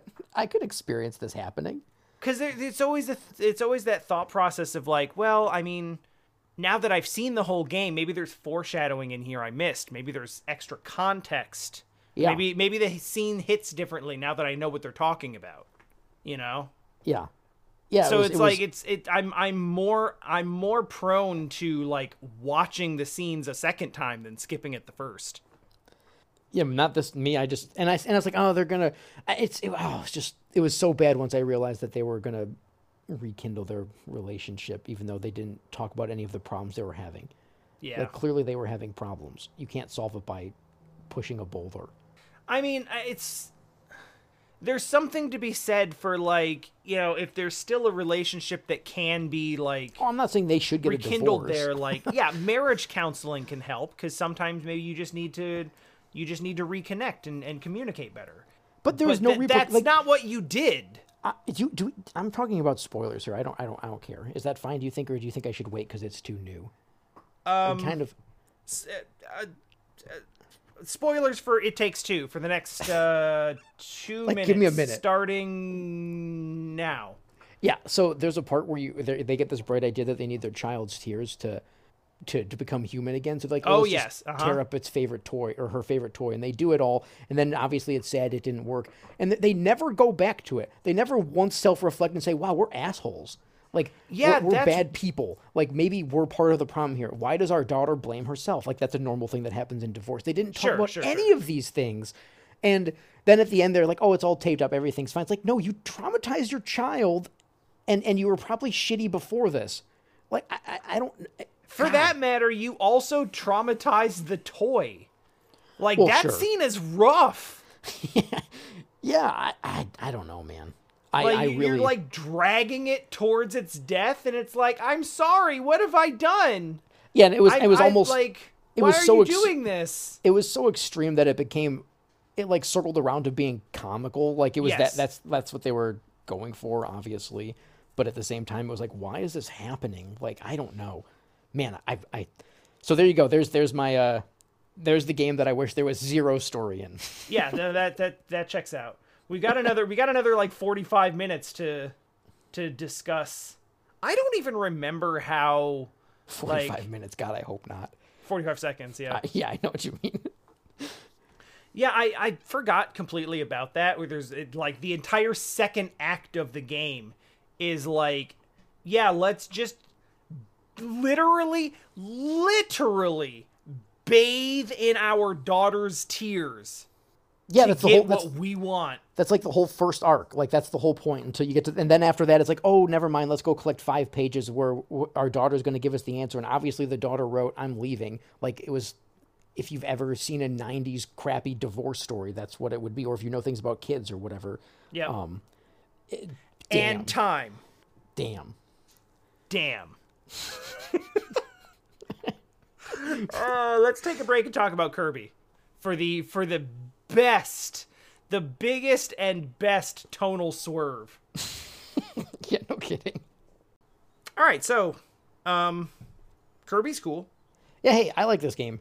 I understand the people that don't, but I enjoy it. Probably it's mostly nostalgia, I think, because I had briefly, I don't remember if it was during the podcast or just us talking, mentioned how I remember buying it or like reading a Nintendo article up north, and then my dad bought it for me later, and I was excited about it, and it was fun to relive the game because I didn't remember most of it, which may say more about the game because it's so like, I tested the idea of, is it just nostalgia?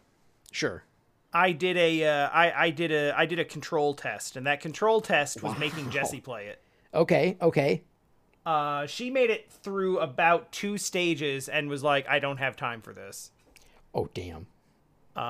Now, Oof. granted, I was not able to, completely eliminate all variables here. Jessie's had a very, very busy week. Sure, she did have a lot to do. Doing some last minute planning for Clarinet Fest in Reno this week. So I asked her if she was interested, and she said sure, and then I was like, are you sure you have enough time for this? And she was like, yeah, it should be fine, and I was skeptical, but then, we ended up playing, fairly late at night, because that's just when she was done with stuff. Yeah, that's when the time was there. And, she was tired, and the motor skills were slowed down, and, she was having trouble figuring out the buttons, and which brings me to an important point that I'll get to in a moment. But TLDR, she didn't have a great time with it. Okay. And then I ended up finishing it myself. Yeah. And when I started playing it, I was like, this game's still fun. And I think that, kind of learning your moves and learning what button does what is a pretty big, important part of it. And well, I feel like that's true for a lot. It's so basically it's not a game that would if you have, for someone that doesn't have nostalgia, if they're not really in this space to be able to just sit and enjoy a game, they probably won't have a good time. Like it's not such a good game that it's gonna be like, screw it, don't care about what else is happening in the real world. I have to play this.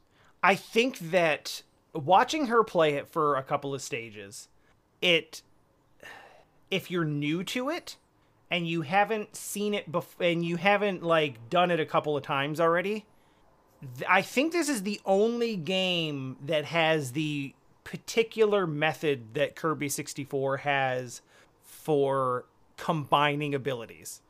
Where it's swallow the ability, then spit out the star, then throw the star at another thing and combine them and then eat that star. That's a lot of steps.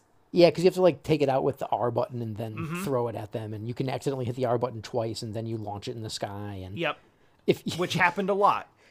Or you throw it at the enemy and they jump over it somehow, or they're doing an attack and it breaks it. All kinds of stuff. Yeah, doing the combined copy ability, which is, I would say, the biggest and most important part of actually having fun in this game, is actually really difficult.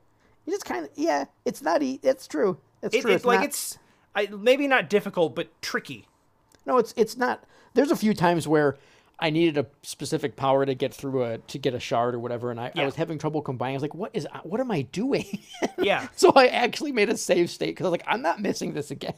Yeah, I had to do that a couple times myself. I was like, I can't believe I'm having this much trouble right now. Now, there is something that is going to be unique to my experience, and by proxy, Jesse's experience, that you did not have to deal with, which is the button mapping on the Switch controller. Oh, is it rough? It's bad. Yeah, I've heard that the 64 button mapping is not good. The problem is that, it's probably fine for some games, but there is no way to change it. What? So in this case, like, the C buttons do the same thing as the R button, where it will spit out your star and then launch it into the sky. Sure.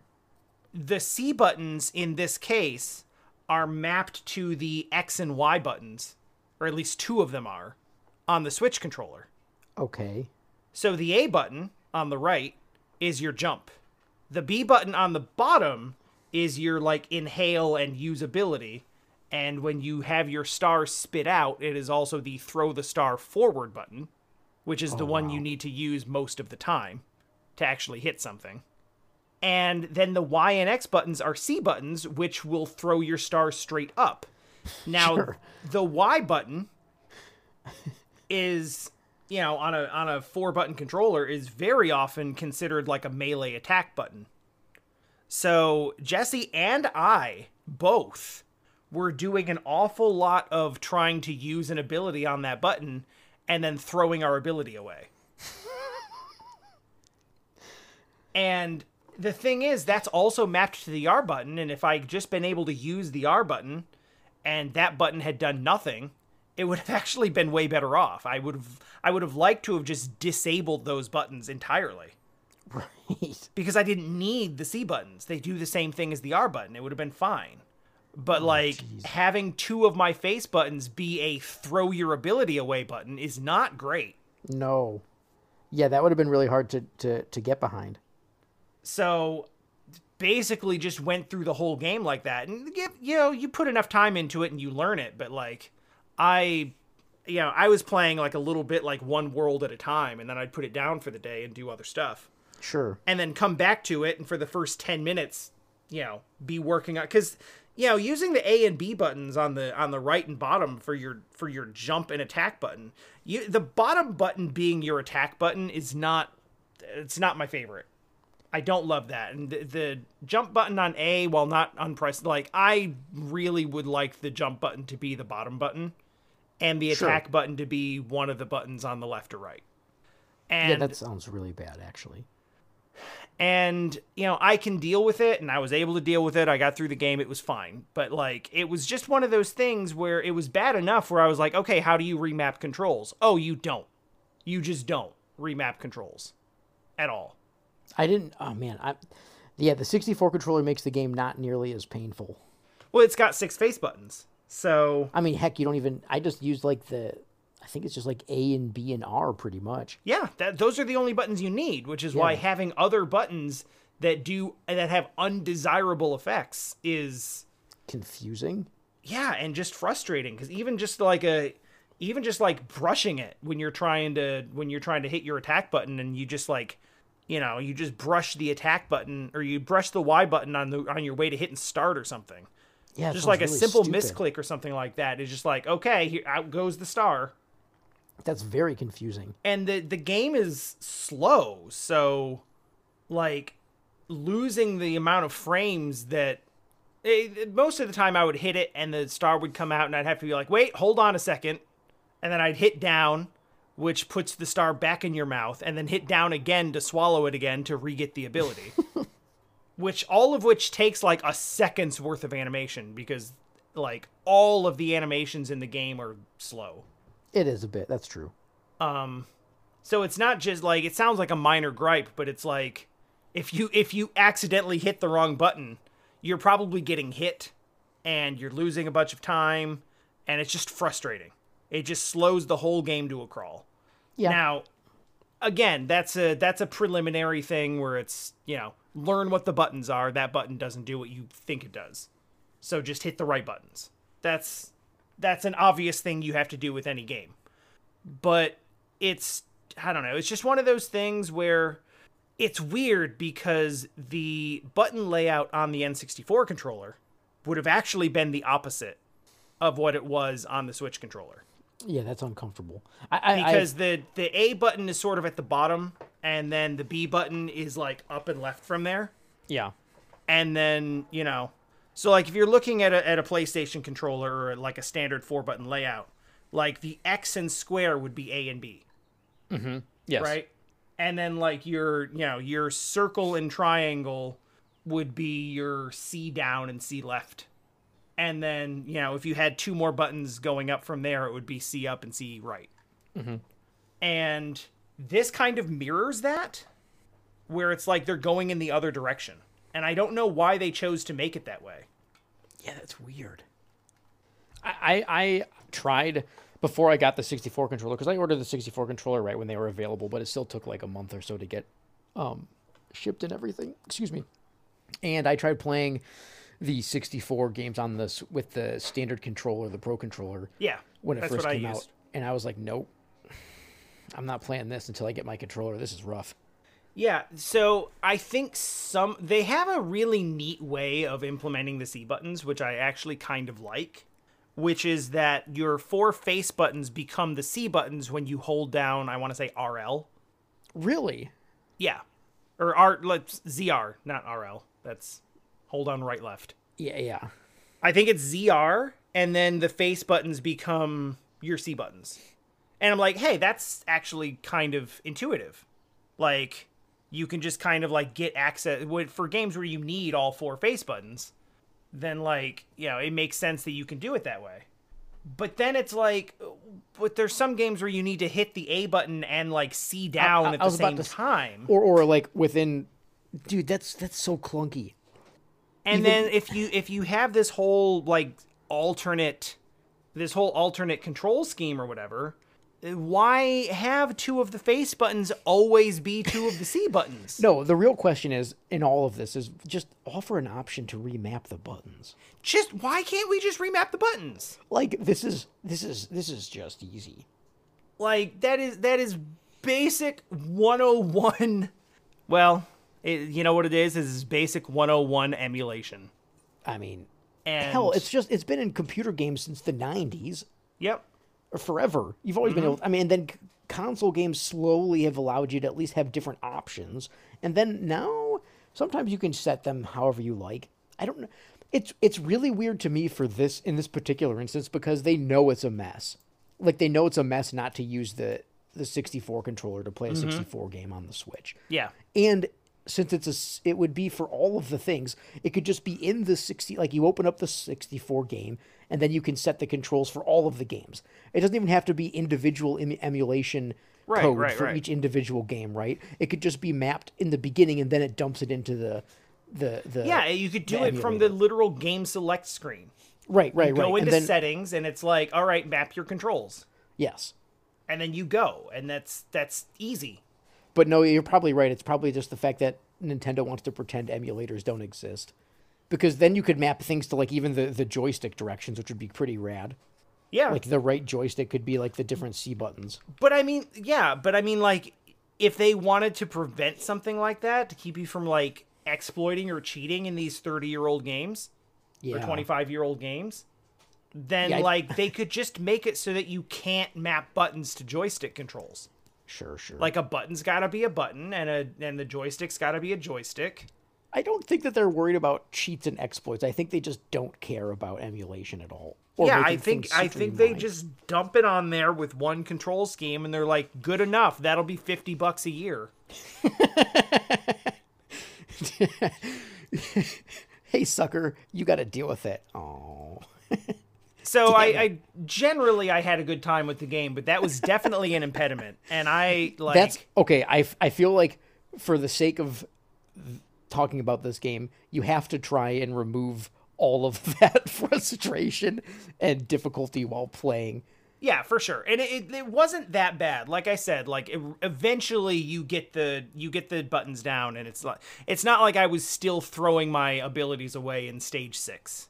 Right. And but it was just a little hurdle where like it just didn't quite work the way I wanted it to. And it would have been easy enough to remap it, and then it was just like, why do they not let you remap it? Yeah.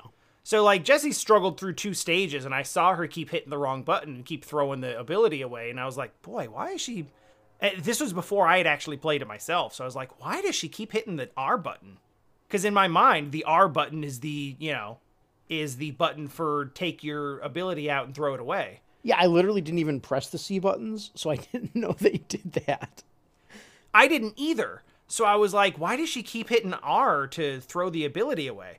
But the way she was playing it, she thought that she had to hit the Y button to pull the ability out and then the B button to throw it. And she was getting those buttons confused and throwing the ability away. And I'm like, oh God, that would be terrible to have to remember like which face button pulls the ability out and then which one throws it up and which one throws it forward. Yeah, the forward. When they're like right next to each other. Yeah, yeah. That's like, so I played a couple stages and I was like, oh my God, I'm so sorry I asked you to play this like this. Like, I don't even blame you for getting as frustrated as you did. You didn't do a very good scientific study here. You can't say it was nostalgia or not. So far, it's just shit control scheme. Yeah, it may very well have been that. This is the kind of research I did not set my controls. This is like the hot sauce leads to real world violence type of research. Yeah. I mean, it was also a terrible control environment because she was already stressed out. Yeah. I was and letting like that part not go. in the mood for things. I mean, I think there's legitimate complaints about the crystal shards. I don't think the bad controls from the Switch are part of them, though. No, they're definitely not. I do think that the clunky ability controlling ability combining method. Yeah, what they should have done, not great. They should have just made it so there's another suck in button. Yeah, like one of the C buttons should have just also sucked in or something like that. Yeah, yes, exactly. I don't quite understand the logic behind making you throw your ability around. That seems really stupid. I don't know if it's because it's really tricky to do and can make you throw your ability away if you don't hit it just right. Yeah, it's annoying. And it's really annoying so the game, as you said, is kind of slow. Like Kirby's run, at first I was like, oh, no, he's definitely running. His face is filled with determination, but he sure doesn't feel like he's running. Yeah, he's not moving too fast. that boy's eating a little too much for in the 64 era. Mm-hmm. He's a little sluggish in his mid years. Yeah. He needs to inhale a car. Yeah, he needs a car or something. The mouthful mode, oy boy, like even the abilities that should give you speed don't really. No. Oh, dude, did you combine bomb and fire? Fireworks are the best. Holy crap. Literally just explode through the stage. They're so broken, and they let you basically fly longer, too, because there's limited flight in this game for whatever reason, which I thought was weird, but whatever. I forgot about that, and I don't like it, because it's not Kirby. It doesn't feel like Kirby. It's like artificial difficulties randomly. Yeah. I mean, not that the game has difficult. It's not a difficult video game. It's difficult for a Kirby game, I think. I think it's difficult. But it's significantly less difficult when you have the right ability. Yeah. Because there is a very broad gulf of usefulness between certain abilities. What's the bomb? Man, the bomb abilities are probably the best because like the bomb with the cutter or the spike where you like get the ninja stars is awesome. Yes, bomb and cutter. That's awesome. Arguably the most fun, not the best and most useful ability in the game, but definitely it feels the most good. Fun. Yeah. Especially when you time it right and you hit the thing right in the face. You're like, yeah, got him. Bam. Yeah. No, but it's bomb. The whole effect of like you not actually, like you can't actually see the thing that you're throwing. And then there's that little beat of time. And then it sticks and freezes and explodes. Like everything about it feels great. Extremely satisfying. You know what doesn't feel good though? I think it's bomb and stone. And it makes a giant stick of dynamite that you then can't avoid damage from unless you're off screen. It's the stupidest ability. You press down and you put on a hard hat. Oh, I'm an idiot. I didn't even think of that. But it's still bad because it takes like 5 seconds to go off. I didn't even think of that. I was like, what is this crap? Because okay, the only reason I use it is because you have to use it for the one stage because you have to get a shard. Yeah, and I was like, I hate this ability so much. And I took the only reason I know this is because I had the same experience when I was younger, and I just hit down on a whim and it was like, oh, he pulls out a hard hat. I wonder if that helps you avoid damage. Thank God. I thought it was. I'm actually really glad because I just couldn't understand how that was the ability. Why did they design an ability that just kills you? I thought, yeah, it was making me frustrated, and well, because usually I play them over the week, but this time I binged it all at once, and getting that was one of the last shards I had to get, and I was at that point where I was like, yeah, I'm ready to be done. I'm enjoying the game, but I want to play something else now. So I was frustrated too, where I wasn't in that stage of having fun experimenting with the controls anymore. It was like, nope, I want to get to the last fight of the game because I remembered enjoying. Well, and I think that is. I think that's an important point about this game, which is that every time I've played it, and it's been a few now, I'm left with the same impression. I'm left with the same impression of Kirby 64, which is that 99% of the fun to be had in this game is in combining abilities and seeing what they do. Yeah, and then messing with them for a stage or two. Yeah. And once you know or you've seen them, because there's no replayability in this game, really. Yeah, the stages are not very much fun. The game is slow. It's, stuff hits you that doesn't seem like it should hit you. Yeah, sometimes the perspective's a little weird because it's they're really messing with the 2.5D thing. Yeah. Sometimes to its detriment, where it's I don't actually know. I'm having a hard time gauging the distance on this jump. Yeah. Yeah, and sometimes you have to make a jump because you might run out of juice flying. Which I just like that.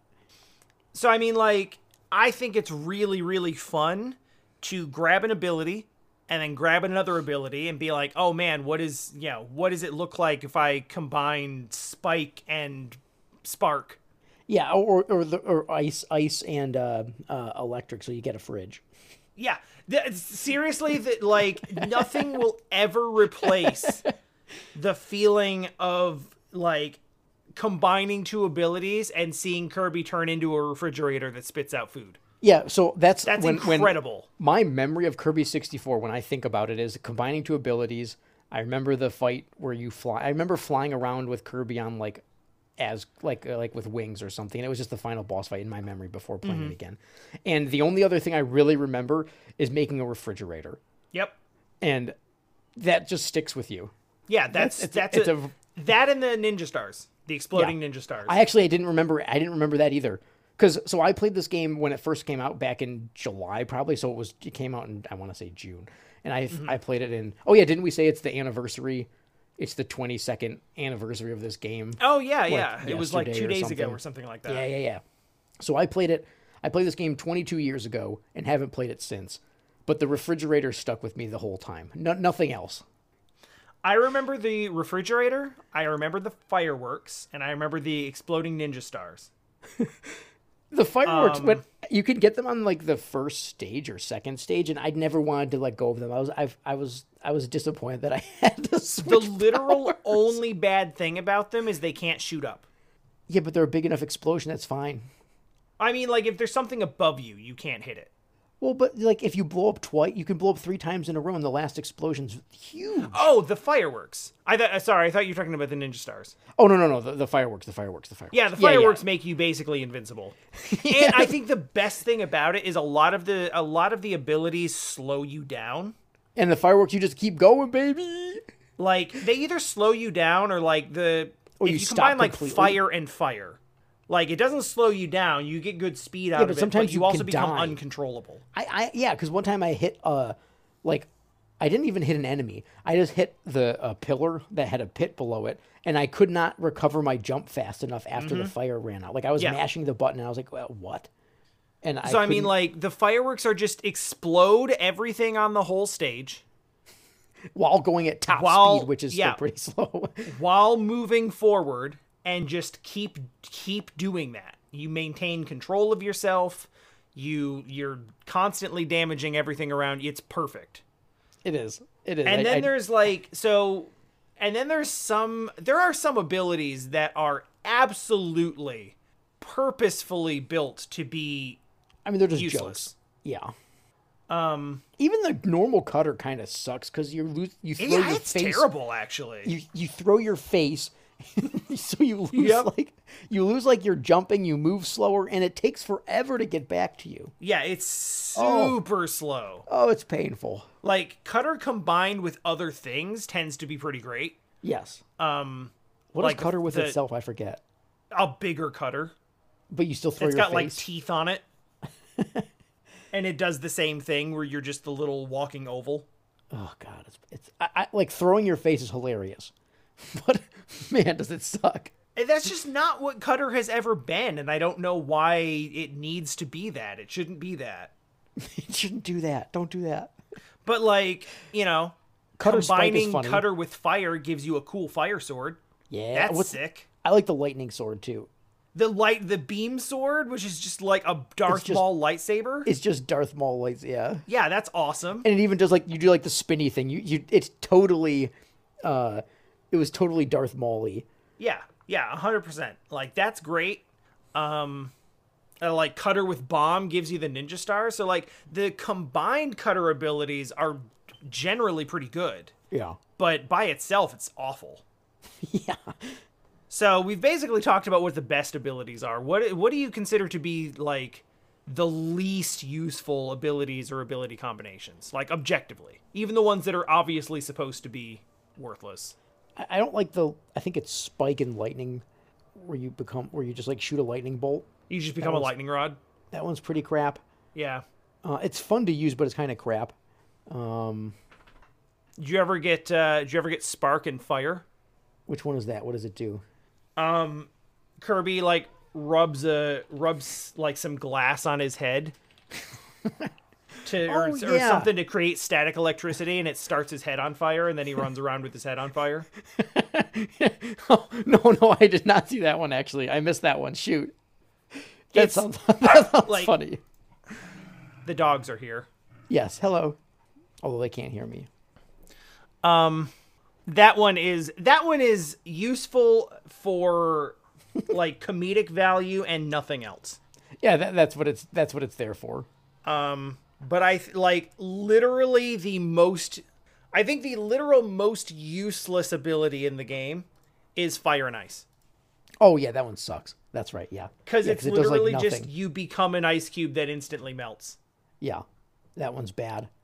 And I mean, like it 100% feels like it's supposed to be bad. Bomb and ice is pretty dumb. The curling? Wait, no. No, bomb and ice is where you just become a snowman. Oh, yeah. So that one's kind of fun, except the snowman moves slow, and then when you actually hit something and explode... You're stunned. Yeah, there's like a whole recovery phase that sucks. So you just have to stand there with your head having blown up.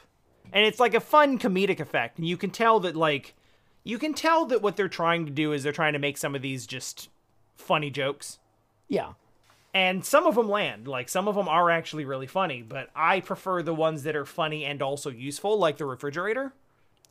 Yeah, I like the refrigerator one. I like ice and cutter, because it's goofy. You get ice skates, so you get to move kind of quick. Oh yeah, I didn't get that one. I forgot about that. That one's fun.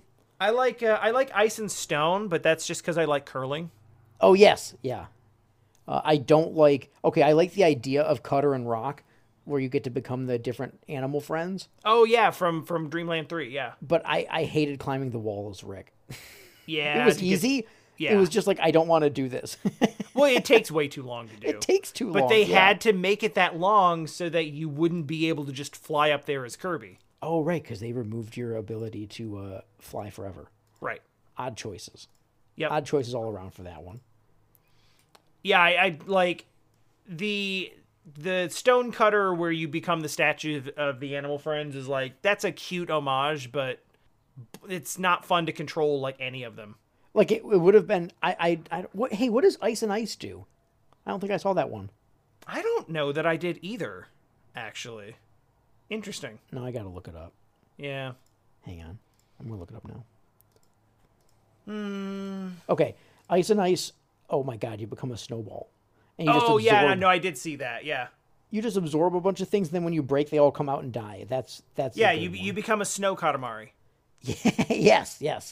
That's a good one. Nothing that one is... I did actually get that. I forgot about it. What is Ice and Spike, since I assume you have it up now?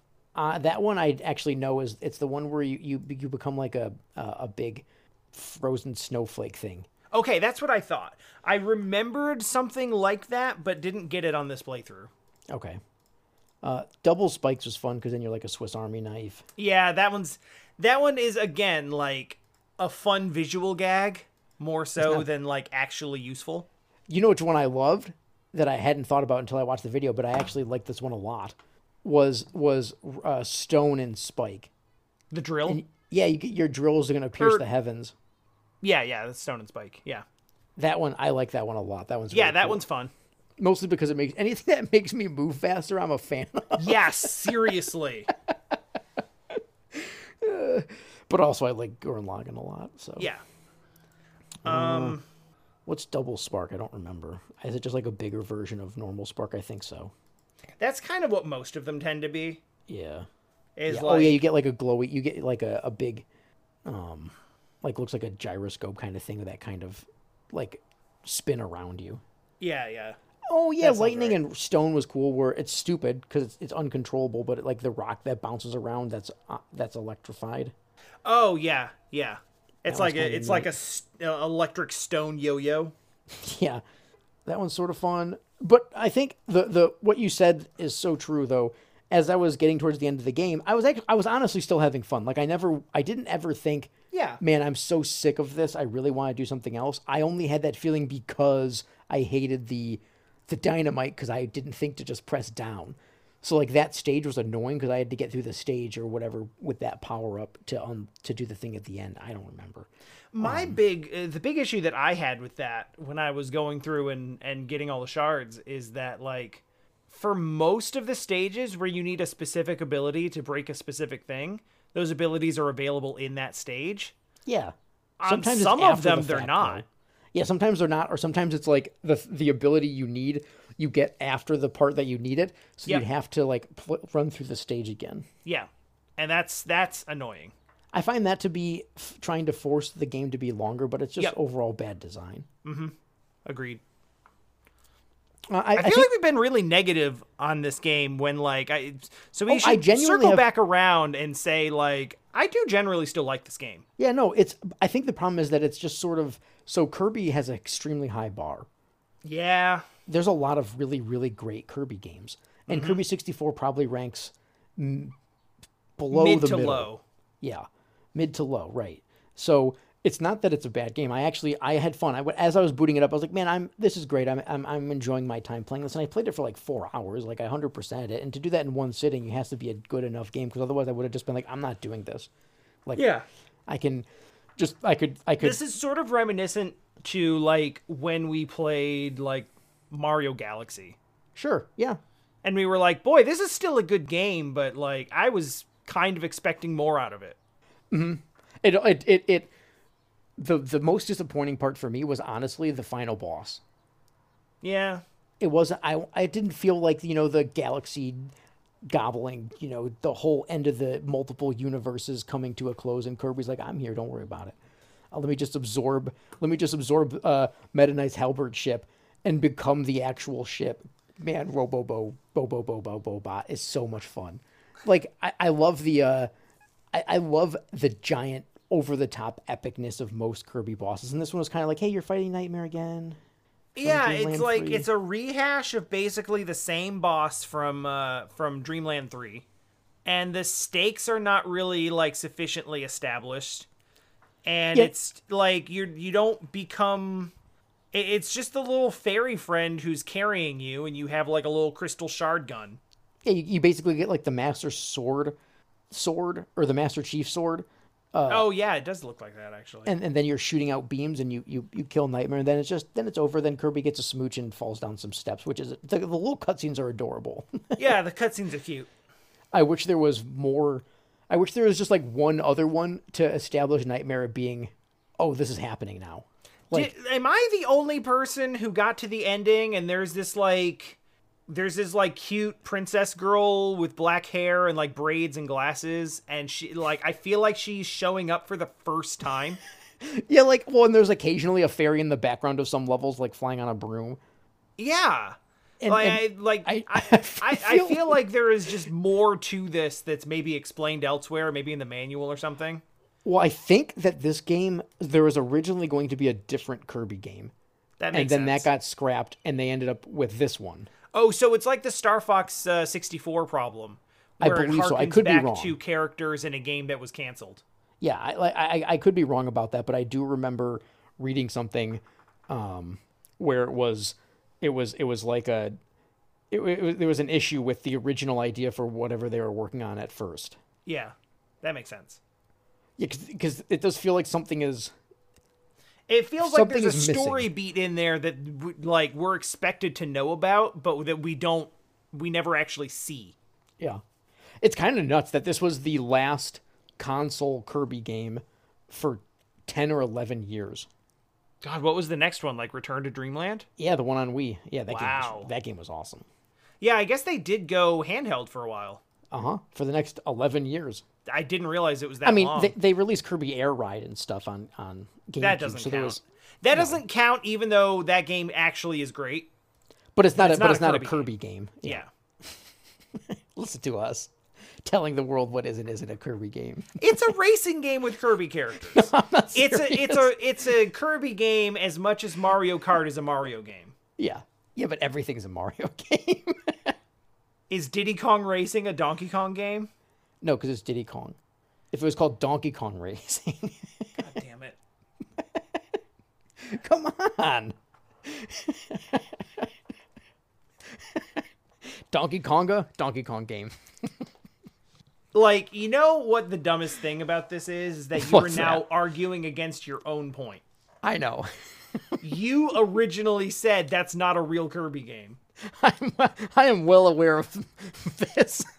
And now I'm agreeing with you, and you are now picking apart the semantics of me agreeing with you. To be fair, I said listen to us telling them what is and isn't a Kirby game. That's true, but you said there wasn't another console Kirby game until the one on Wii. And said there was Kirby Air Ride. Absolutely. Was there any other non-Kirby games on the GameCube? I don't think so. I think Kirby's Air Ride was the only one. I think that's the only Kirby thing. I mean, aside from Smash. Aside from Kirby being in Smash, but yeah. Is that the only thing on GameCube? I think so. I think it is. I think those are the only Kirby appearances. Because Kirby doesn't end up in like golf or sports ever, because that'd be unfair. Yeah. Right? Oh, man. He would not play by the rules. Why don't they do more of that? I don't know.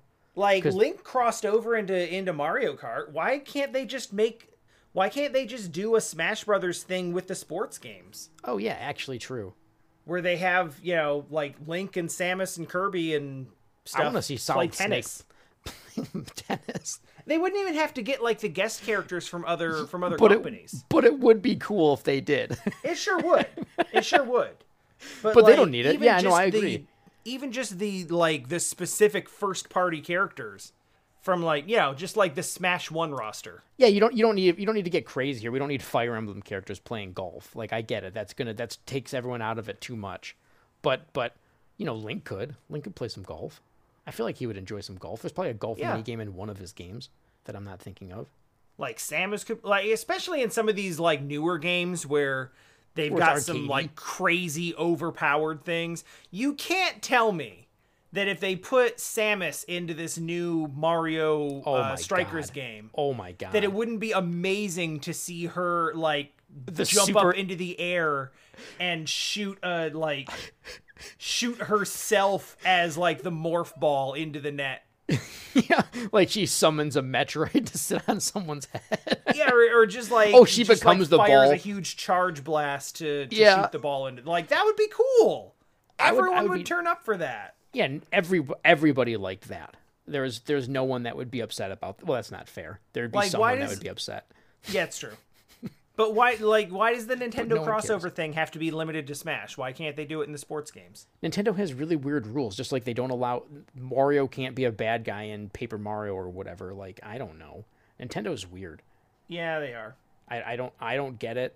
I don't know why. Like, how cool would it have been if that was like, I would like to see Wario as a bad guy in Paper Mario. That'd be fun.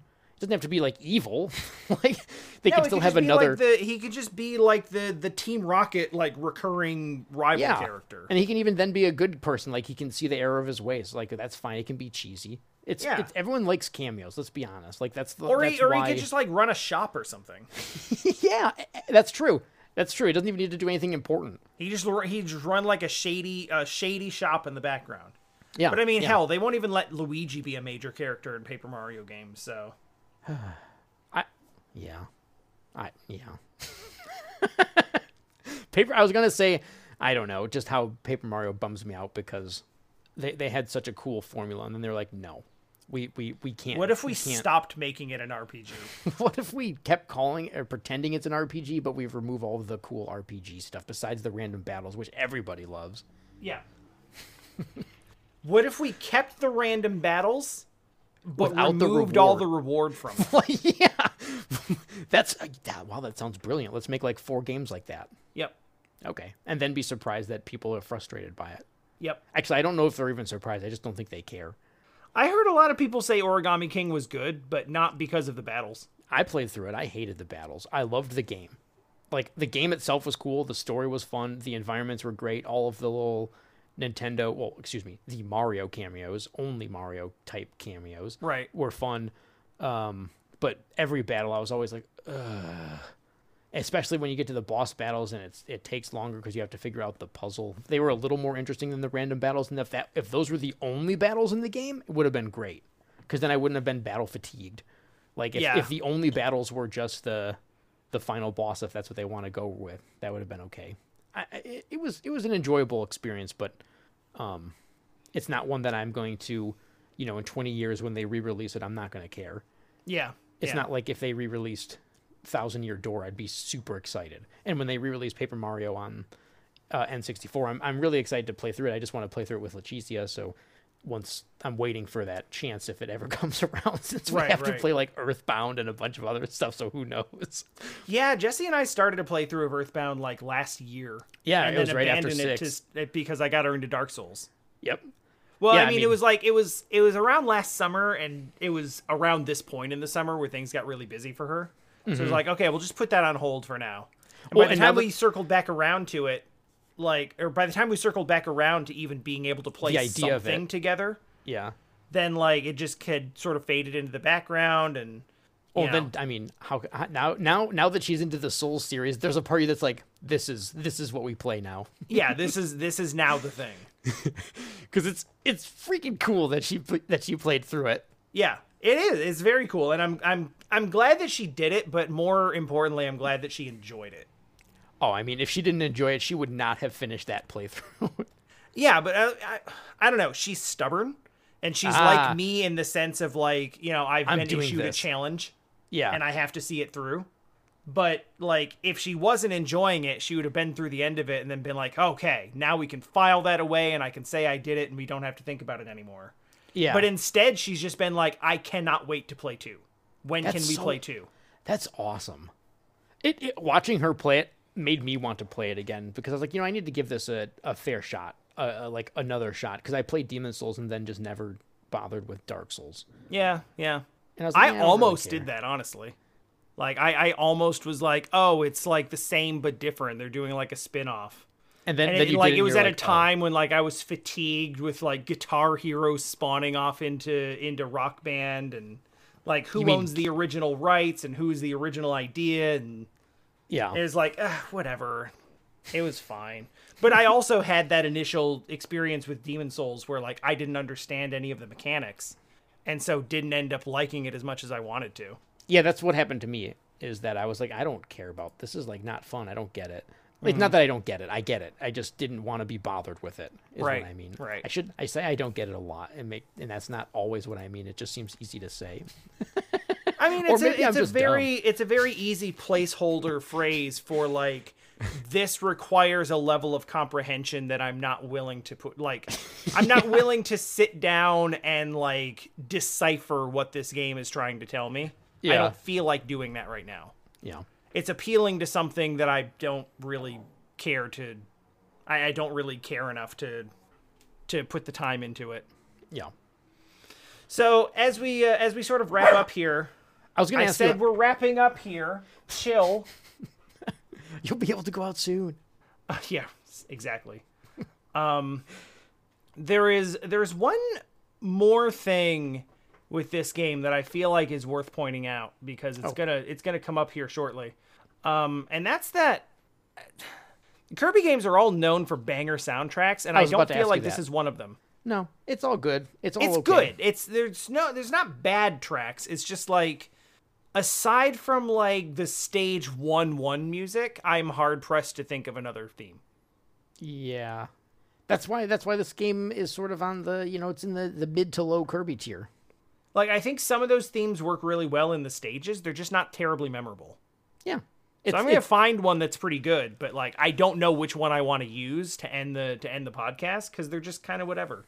While playing it, it doesn't get in your way. Yeah, exactly. And it's in fact, there's even some moments where you might kind of hum along as you're playing through it. Like, oh, that's cool. Yeah. Like the music, I remember. So it's one of those situations where I think if we were to play them all right now, we'd be like, oh, that's a good song. I like that song. Yeah. Oh, that one's almost good too. Definitely. Yeah. But it's not one that just gets stuck in your head where it's like, oh man, this is going to live here for a while. Oh, you know what? Actually, I think I know what I like. There is there was one stage that had like a remix version of Bubbly Clouds. Ooh. And that one was actually really good. But I think that, like, the fact that there's a bunch of original music and the one that really stands out to me is a recurring theme is oh, true. That kind of telling. speaks. Yeah, it speaks a lot for just where their headspace was whenever they made this. Yeah. So, I mean, like, again, not a bad soundtrack, but like we said with the rest of the game, the bar is really, really high. Yeah, and it's so this one just being pretty good puts it on the low end of the scale. True. Yeah. Compared to other Kirby games. Mm-hmm. Yeah, did you know it was going to be it was supposed to be part of the 64 DD?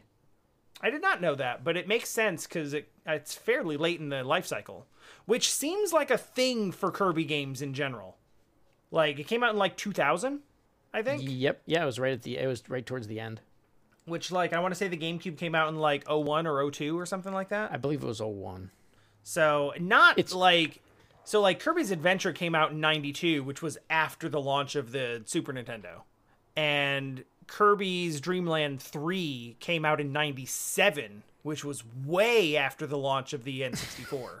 Yeah. So compared to those, Kirby 64 is more actually in the middle of the life cycle, just on account of the fact that it didn't launch after the next generation console was already on the market. But even still, it is like a year before the end of that life cycle. So it's something about Kirby games and just hitting really late in in their console life cycles, at least for those ones. Yeah, it's. I don't know if that holds true with the handhelds as well. Yeah, I don't think so because there's a couple. And even the Wii, there's the what you call it, Epic Yarn. I don't remember when that came out.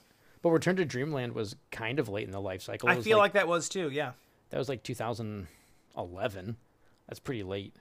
And then Star Allies was like practically a launch title. So yeah, it was like a year, and now we have the next one, Adventure, which I still haven't played, but apparently I'm is so really excited. Good. That's the next one that we're gonna play. I watched a bit of the speed run I at avoided SGDQ, which is going on right now. Yeah, I totally avoided it because I was like, I don't want spoilers.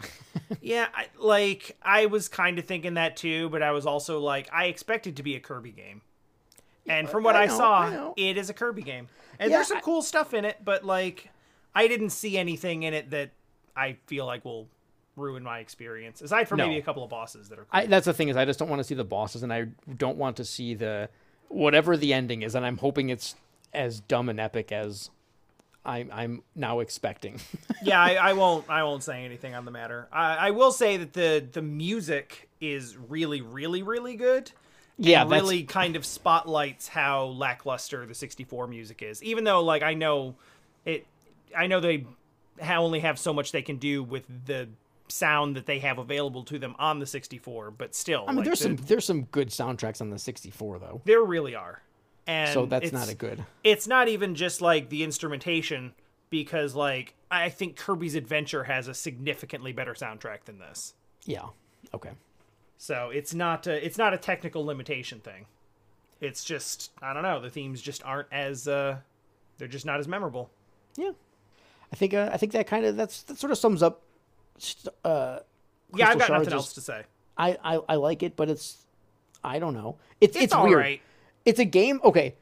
So this is nostalgia for sure. But if it's just say released somehow in 20 years from now, it's one that I'll be like, "Oh, I'll play that again." Yeah. Because I know it's short. It helps that it's short. Yeah, because I know it's short. That's what I mean. Is that it's one of those ones that I could play again in 20. It's been 20 years now. I can play it one more time. I reiterate what I said at the beginning of this segment, which is I think that the greatest joy of Kirby 64 is if you go in blind and you learn the copy or the ability combination thing, and you go in with the curiosity of what happens if I combine this and this, and then you see it and you use it and you're like, haha, that's funny. Yeah, if you just want to beat it, then you're not going to have a good time. Yeah. Like actually messing around with the abilities and just seeing what does what with what. That's super fun. That will never stop being fun until you have them all memorized and there's no more exploration or surprise to be had. And then it reaches a point where it's like there's 3 abilities that are good. And you just use those ones for the whole game, and then it trivializes everything. Yeah. Hey, so we have no idea what we're playing next week. I have a pretty good idea, actually. Oh, do I? And I'm just not thinking of it? Well, I hooked up my PlayStation 2.